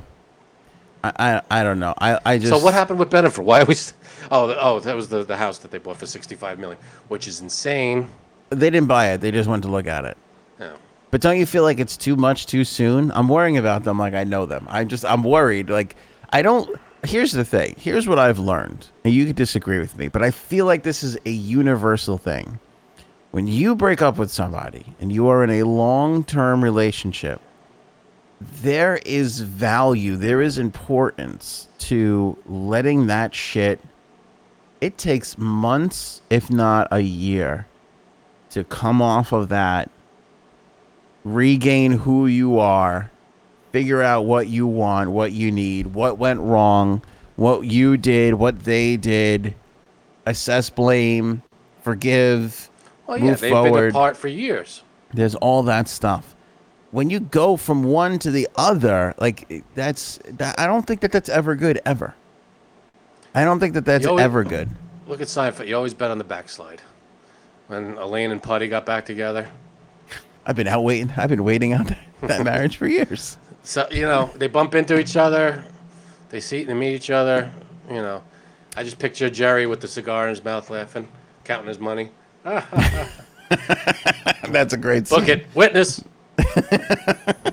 That is a great scene. But they were together for a reason. They liked each other, obviously. I know. They loved each other. They got back together. It's not, you're allowed. But wouldn't you feel, if you're Ben right now, wouldn't you feel that this is all not fake, but built off of a false sense of security? Meaning, she's obviously vulnerable. She's gone through this terrible breakup, or not, whatever it was, just a breakup. Well, he And did wouldn't you too. feel like you're a rebound when you're like, obviously nobody wants to be alone, and so sometimes you just fall right into somebody else. Maybe. And then after a while, because you do go through all those emotions coming off the old relationship, then suddenly you realize, holy shit, I'm in another one and I'm not ready for this, or this isn't what I wanted, or whatever. And Maybe, but he went through the same thing. Not bad breakup, but a long term. He was married, had kids. They broke up. Jennifer Gardner.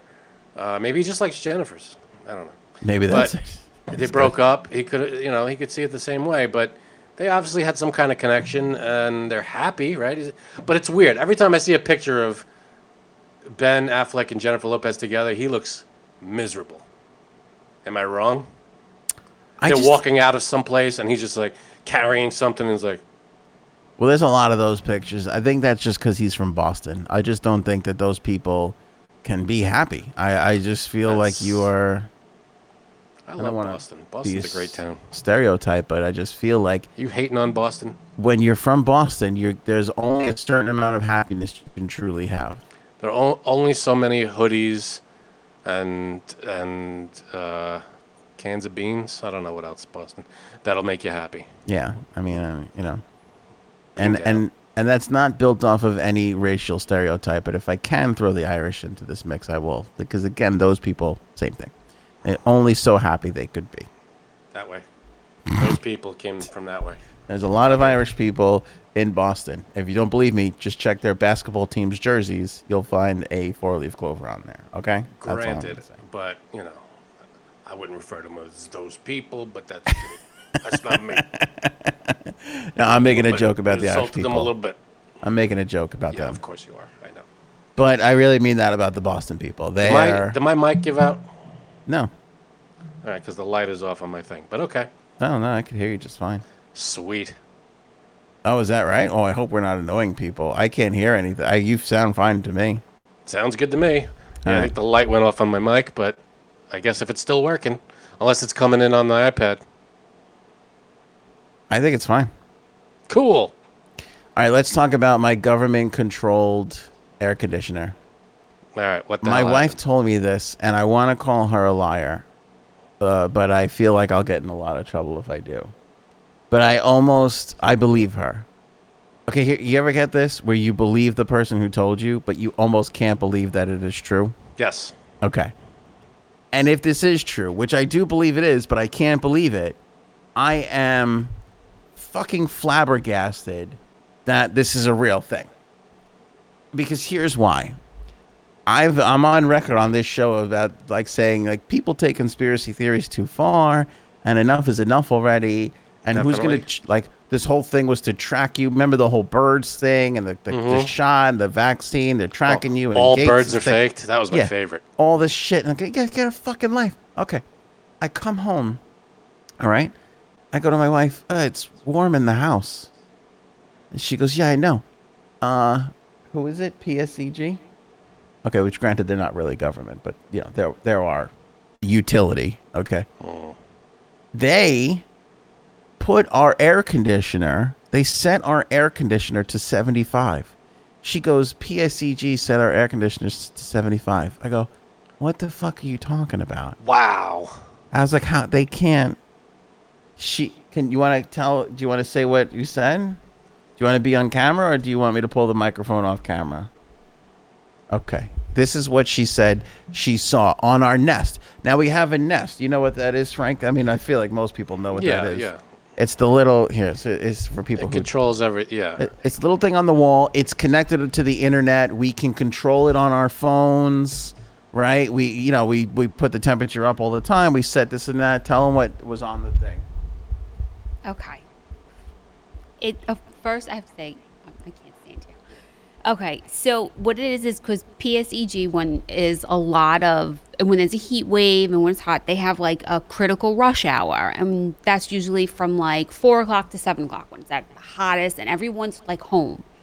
So because it was hot, I went to go turn the thermostat because I set it to 70 and I'm like 74, why is it 75? And I try to turn it to 74, it clicked, and then I got like a message that said PSEG, like Long Island, is the critical rush hour when there's high, the Nest, because the Nest works with them. That's how they know when we leave the house, and they change the air then too.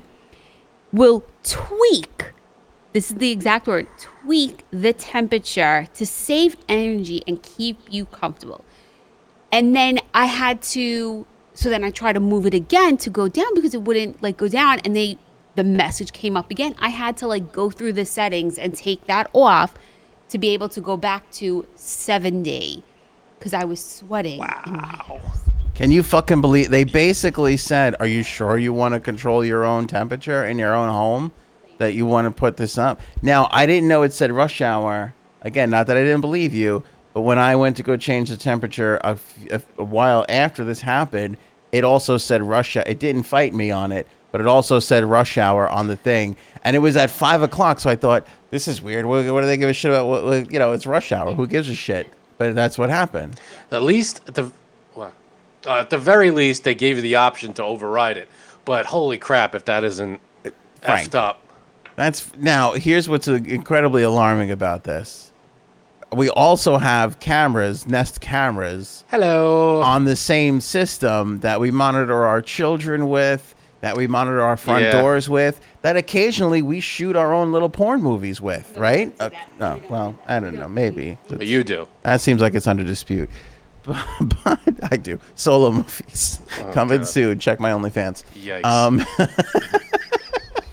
But this is ridiculously concerning. Like, I know we're making jokes, but I'm pretty pissed off that this is happening. Now, we'll make the joke, my government-controlled AC. This is a utility. I know they're not the government.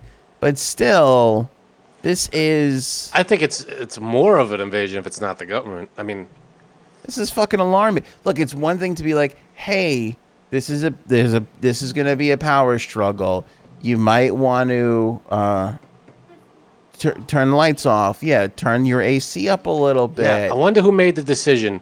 Let's just turn everybody's AC down. Right, like, prompt me. Be like, hey, maybe 75. Do you want to turn your AC to 75? That would be great if everybody could do that right now, so we all have power throughout this trying time or whatever. They But just do it. Are Are you sure you didn't get like an email or something? Did we get it? Frank just asked a good question. Did we get an email? Did you check? Because sometimes Or a letter in the mail? it comes into the Nest. So it was displayed on the Nest. It said it was on the actual device itself.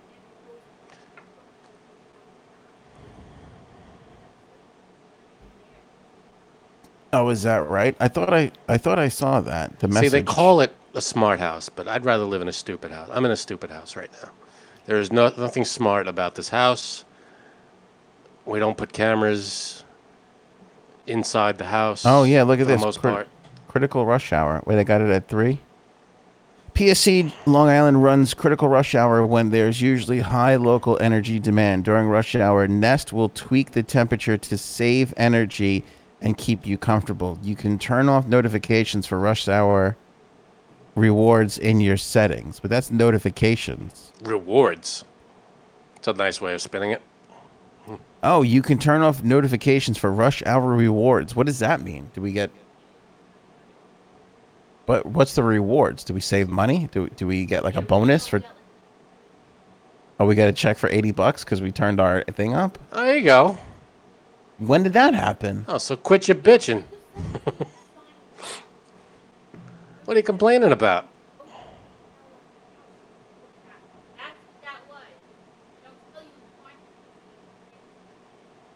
So we signed up for this? Ha Maybe read what you No, signed but I next thought time. that was because like we had a Nest and like we had a Nest, so we have a smart way of controlling our home. We could monitor it, turn it off when we're not there, do all that kind of fun advanced shit. I didn't sign up for fucking go in and turn up the temperature in my house when you're having a fucking issue. 'Cause last I checked, I'm paying for a service, and I don't want you in my fucking house that's also connected with cameras diddling around. Yep, I'd rip all that stuff out if I were you. Wait a second. Say that again. They changed the air conditioner when we leave. Oh, that's creepy. Yeah, but that's because we have it on economy. That's They know when you're leaving your house. That's good too. You didn't put it on economy? You didn't put it on economy? Are you sure about that 5 minutes? I'm very disturbed about all of this. You should be. And if I were you, I'd rip all that stuff out. I wouldn't stand for that. I know, but I am very addicted to sitting on my couch going, it is warm in here, and pulling out my phone and changing the temperature without having to irresponsibly burn calories that I so desperately need to burn by getting up and turning the thing off myself. Calories. Come on.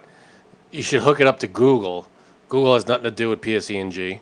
They won't work in cahoots together. Oh, Frank, don't be so naive. Now I feel like one of our commenters in the fucking... Don't be so naive, Frank. Google's not going to turn your temperature down. PSE&G Google's so much better. They're not in cahoots. No, they're in cahoots, but at least they won't turn your temperature down. How do you know? I don't know. You don't know. It's the same shit. They're all the same shit. They probably got this deal everywhere. So rip the shit out. Go back to the one where it's like a brown dial, and you have to turn the little thing. You know that one in your grandparents' house that you just turn that plastic little wheel in the front. That weird ass brown wheel. Yeah, the fuck was that? Or the 80s ones where it was a square and you just had that clear thing with the red line on it that you would slide from left to right. That was something. Hell was that? I'm telling you, go back to that. Go back to that. It's better. I can't do it. This one. Hooked. Oh, they still sell them. They still sell these sons of bitches.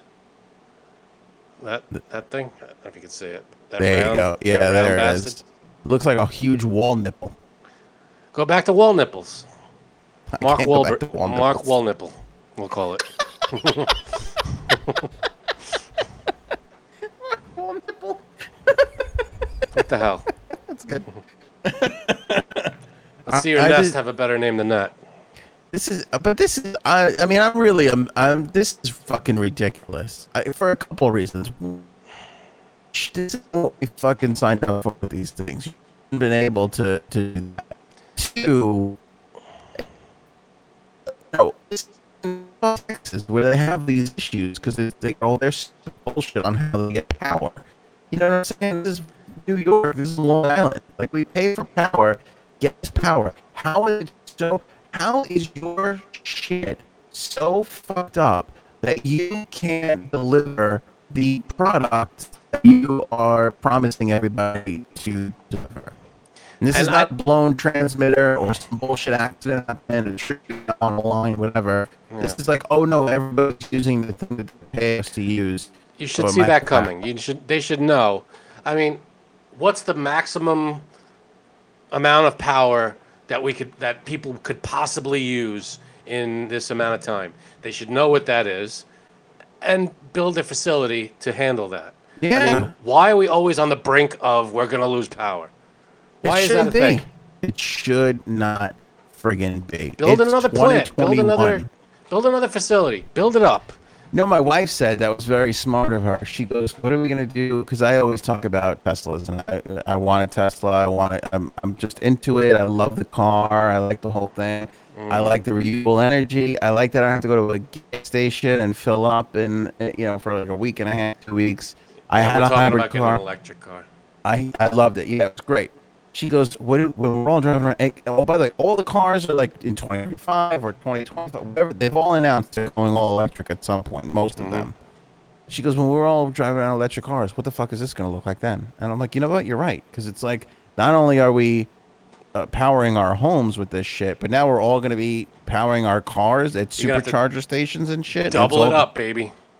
Holy shit. We got a lot of fucking work to do. You know what Yeah. I'm saying? Like, If we're gonna start charging, I mean, this thing can't handle a fucking air conditioner.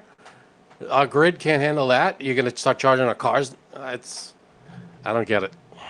I don't know how it's gonna work out, but we got to start stepping up our shit. in a big way. Yeah, In a start- big way. Start building windmills. Start fucking putting solar panels on top of these things. Do whatever we have to do, but build it up.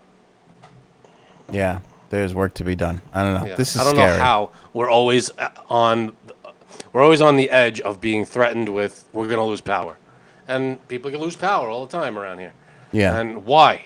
Because we don't have the why? I still don't know the answer. You should have it by now. Like, that's the thing. You should have it by now. We With know all the problem. money. Fix the problem. Yeah, fix the problem. With all the money. And here's what especially annoys me. And you tell me if I'm wrong with this. And this is, I'm annoyed by the road. I don't know how people's roads are by their houses, but here in Long Island, our highways are a nightmare. We just went through a pandemic where we were all off the road for 2 months. 2 months. We were off the road for almost a year. Well, a lot of people still, yeah. Go fix shit. Go fix That's some the time to shit. do it. They were still doing construction back after we knew it was kind of safe to the distance and the mask. Go fix some shit. Mm-hmm. Nothing got fixed. Everything got Yeah. worse. I don't know how, but it's true. I mean, it's still. I don't. You know, get the it. government never controlled my air conditioner during the Trump administration, and that's all I'm going to say. Yeah, but That's they also not an didn't fix your endorsement of roads. Trump. They That's also not didn't. They didn't fix your roads during the Trump administration too. I'm just saying I was able to control my own. And the gall that my wife goes to turn the fucking thing, and it literally was like, "Are you sure about this? It's rush hour, you know? Like, what the fuck?" Hey, they ask. They have to ask. They don't have to manipulate your temperature, but they should ask you first. The farthest I'm comfortable with them going with this is sending me a notification that says, "Hey, this is what's happening. Do you want to turn your shit up to 75?" And Not to having be like- you do it yourself, not having them do it. Right. Agreed. That is the thing. And So then you their can turn that languages- option off now, right? You've gone into your nest and switched off. Have we them. turned that off? Like, is that what you did in the settings? Did you turn that off? Yeah, let's go check that, because that's, if they could do that, then naked videos of us are going to surface on the internet one day. It may not be this year, Yeah, and it may check not be that, next please. year. Make sure we can put a stop to this right now, but please. that shit is, you have to see, and like whips have to and see. chains and swings, and it's a I get lot it. of things that happen in this house, Frank, you don't want to know about. You ruined my birthday present for you this year. I didn't know you had all that stuff already. You don't know the half of it with this one. Crazy. Go for, hey, as long as I don't come across that footage. Help me, Frank. You gotta get me out of here. I can't fucking take it anymore. I'm sorry, you're breaking up here. I can't The hear whips you. and the chains. I got nothing. Can't hear you. Just once I would like to use one of these toys instead of have them used on me. I don't You know know what what you're I'm saying. No, I got nothing. It's fucking scary. I'm getting text messages from a Cuddles that I should go along with whatever she says. So My ass hurts right now. It's been whipped so hard. I'm sure. I'm sitting on a block of ice. You can't see it, but I'm sitting on a block of ice. I wish I could help you. Yeah. Unless My penis is in one of those those things that like those chastity belt things. Oh Leonardo DiCaprio in that movie all those years ago. I can't remember the name of it. I don't know. Titanic. No, not Titanic. Where he's like caught in, he's in the tower. Oh, now your microphone's going. Goodbye. All right. Hang on, I got my. End of the show. Wait for the government to fix it. Hold on. Maybe PSEG will want to fucking go in there and fix it for you. Fucking pricks. Better? Yeah, you're back. That was a quick change. You should work for NASCAR. I'm telling you. I got the batteries right here, all ready to go. Yeah. Now it's a matter of getting this stupid cover back on this thing. By the way, wait till we we're done. could afford to get you a better system that's AC powered and not battery powered. If somebody didn't spend all the budget on fucking. I see. Once I say something negative, I'm gonna be. I don't want to. She's gonna. My wife's gonna start using that stuff on me, and I can't have that yet. Also, I'm afraid to get you an AC powered unit for fear that PSEG will regulate how much power you get to have. Yeah, I don't want. No offense, but I'm not taking tech advice from you anymore. Knowing that the government or PSE&G is watching you do whatever the hell it is you do, and controlling your entire world. So, no more electronic gifts from you. Thank you.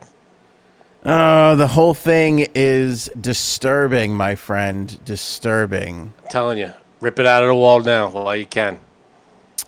I feel like I criticize people for being ridiculous, and then something like this happens to you, and then all of a sudden you're like, Jesus, maybe those people have a point.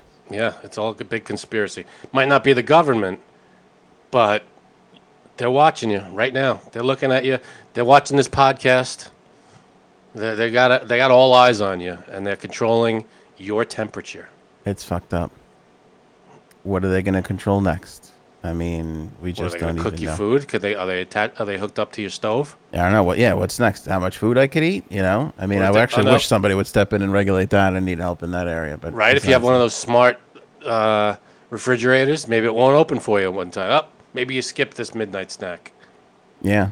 Who are you to tell me not to have a Fig Newton if I want one? Speaking of which, this is trending right now, so let's leave the show here.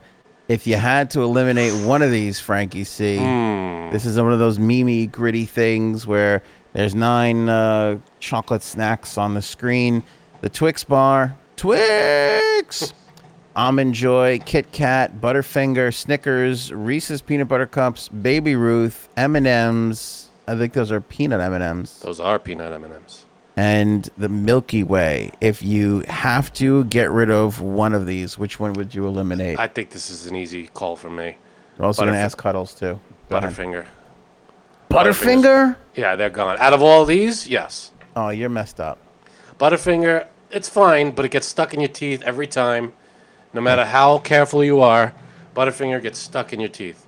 And I know it's a good chocolate bar, but compared to the rest on that list, I love a Butterfinger. What is that, by the way? What is in there that's getting stuck to your teeth? I don't even fucking Butter? know what that shit is. I don't know what it is. It's delightful, It's- though. It's gooey, and every bite you take, it's in your teeth, and it's there for hours. Yeah, this is yeah, hard. it's It is hard. Nuts. No, there's no nuts in a Baby Ruth. Yes, there is. No, it's all nougat. No, it's not. There's nuts in a Baby Ruth. There's chocolate covered nuts. No. Hang on. How much you want to bet? Not a lot, because I'm not sure. I think maybe like number 2. Almond Joy. Wow. Cuddles Yeah, is there are getting rid of peanuts in Almond Joys. There are peanuts, but it's mostly nougat. That's your Baby Ruth right there, if you could see it. That's what's in there. I can't because we're small on the screen right now. I know, What I'm is it? trying. There's It's nuts nut. in There there. are nuts. Yeah, I was wrong. I was thinking of Milky Way. It's the same kind of wrapper. What's the one where it's all nuts covered in chocolate? I thought that was the Baby Ruth. 100 grand? No. I think you got the Baby Ruth wrong. What's No, your Baby source there? Ruth. PSEG? What are you reading? Big candy. Government issued? Big Candy? Big Main Street Media?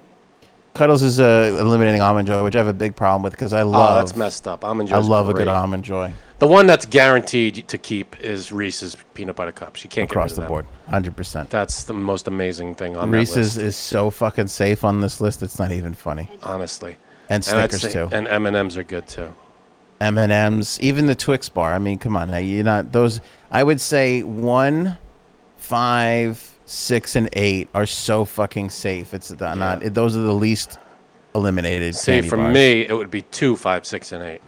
So I like Almond Joy better than Twix That's crazy talk, but okay.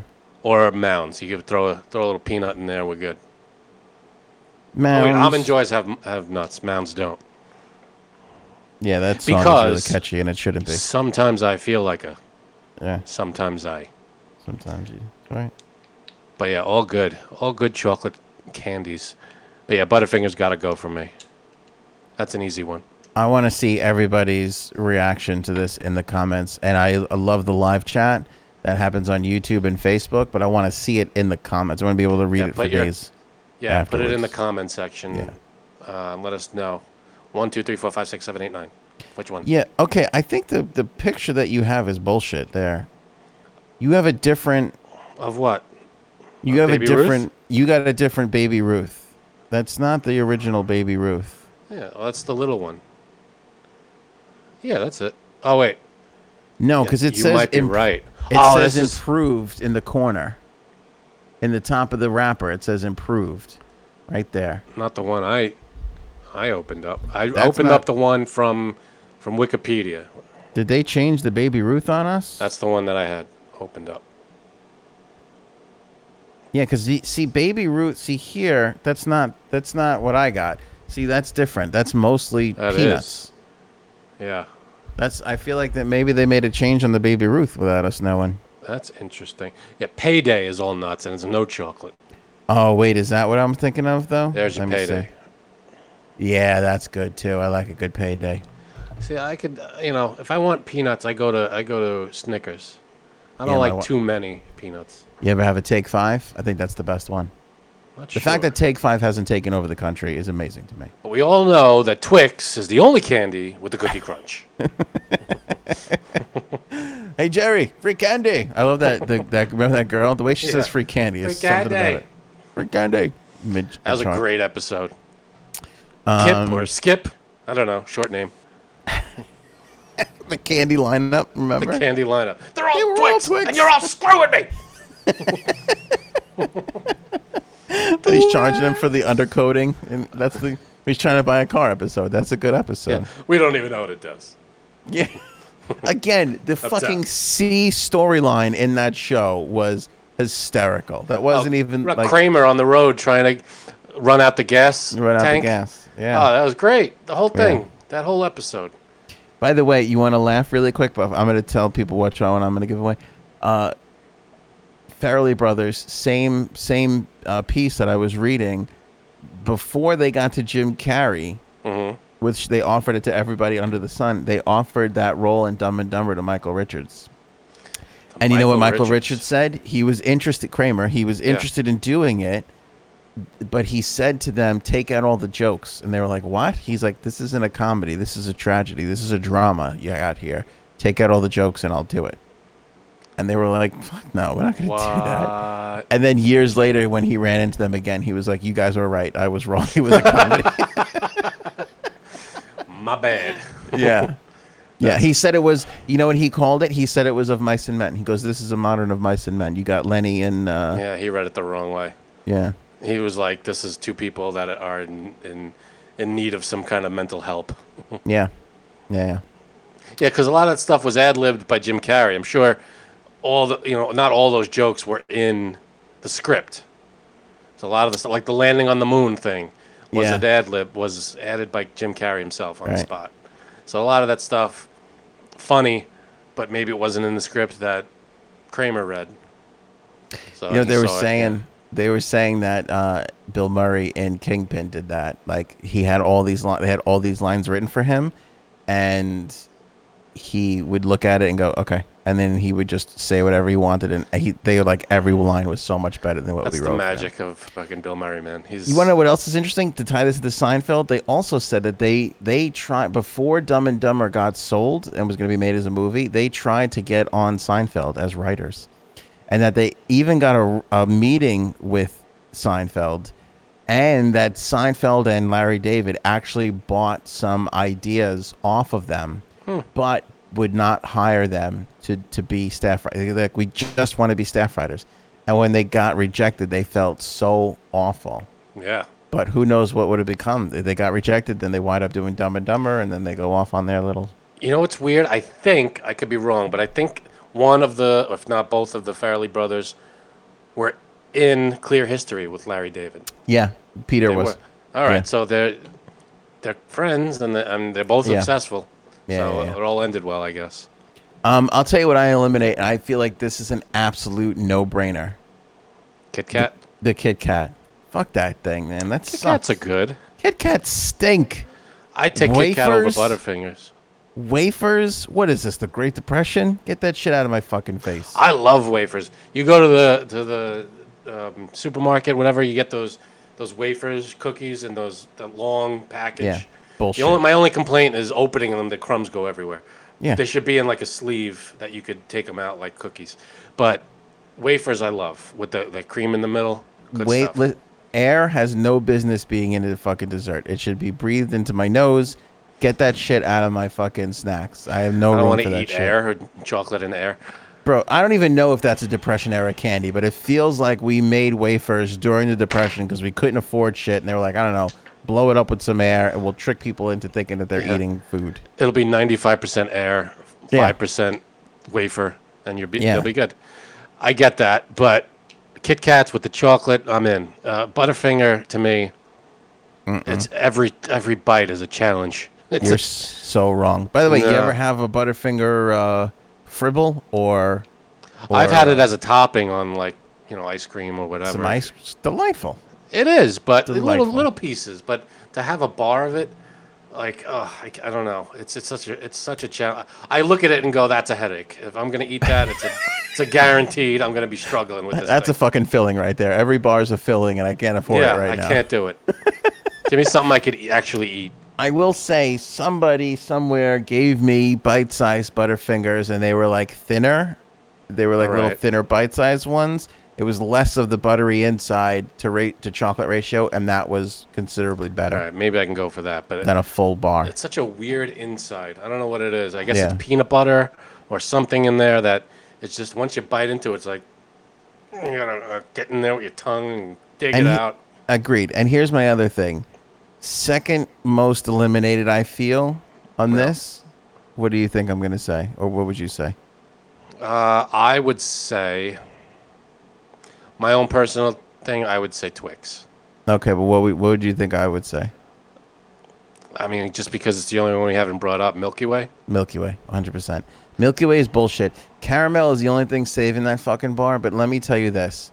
I I don't like think Milky Ways. I don't think in a head-to-head battle between Milky Way and Snickers has ever lost. I think when Maybe those two not. things are sitting next to a shelf and you're like, I want a candy bar, To be fair, I feel Whenever- like 10 times out of 10 you're going Snickers over Milky Way. around Halloween, when you get those bags with all the different candy bars, the small fun-size ones in it, Yeah. you open the bag and there's like 5 different kinds, but there's like a million of them. I always go through either the Milky Ways or the Three Musketeers first. That's because you don't really have a lot of the great candies in those things. No, there's Snickers and there's other things. There's, And that's big candy just pushing off its shittier stuff. That's the only way Milky Ways get consumed because you're in such a froth from the high of Halloween that you're going to just eat a lot of chocolate that you shouldn't be. That you're just like, I'll just fucking take anything. Now, when's the last time, outside of Halloween and buying candy like that, when's the last time you were in a store and picked up a bar of chocolate, a bar of something It's- like this? It is. I'll tell you what. I bet you it happens maybe 3 times a year.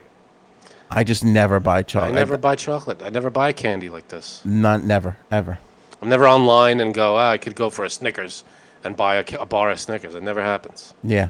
No, If it's I'm the going to same buy thing. Snickers, I'm going to buy a huge bag of it and take it home as like pour it in a big bowl and have a bunch of little ones. Yeah, I wholeheartedly agree. I just don't eat chocolate bars all that. It's something that you got to really kind of be in the mood for. And also, let's say this: these things really aren't as great as they used to be years ago. And I don't know if they've changed the recipe or if I just got older and my taste buds changed.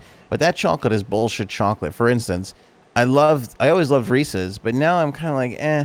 You ever have Justin's? They sell them at Starbucks, and they're in CVS. They're in all these. But Justin's, it's essentially a Reese's peanut butter cup, but like with real like I like delicious the chocolate chocolate. that Reese's gives. If you have a Justin's, you can never go back to a Reese's. Really? Never. That's Never. interesting. It is delightful. The peanut butter's better too, by the way. You know That's how Reese's interesting. has that dry, crumbly, crusty peanut butter? Kinda, In yeah. the Justin's, it's nice and smooth and silky. I don't know if I prefer that. It might be a little distracting. See, now, what's What? great. Oh, they might be organic, my wife said. Oh, all right. Go Well, ahead. what I like, if you've ever tried this, if you go to the baking aisle in your supermarket and you get the little cups that are like the size of chocolate chips almost, maybe a little bigger. Mm-hmm. They're little Reese's cups that like you could use in like cake or as a topping of some kind. You get those and you just eat a handful of those like you're eating, like you're eating popcorn. You just blup, blup, blup. They're amazing. They're little chocolate peanut butter cups? They're like the size of your pinky nail. And they're little. Oh, I think I know what you're talking about. That's Justin's, by the way. It's in a white wrapper. You ever see it? Fucking phenomenal. I don't know. It looks like dark chocolate to me. Is that dark chocolate? It is dark chocolate. It is. But you know what? Even if you hate dark chocolate, I think you might like it because I the like dark balance chocolate. between the peanut butter, it works. It just works. I love Reese's, so it's hard to get around it. So I'll try. I would try Justin's, but I don't know if you're gonna get better than Reese's. Try Justin's. I think you'll be. I would. You know what? Now we have to do this. You got to try it. I gotta I'll find it. fucking send you a box if I have to.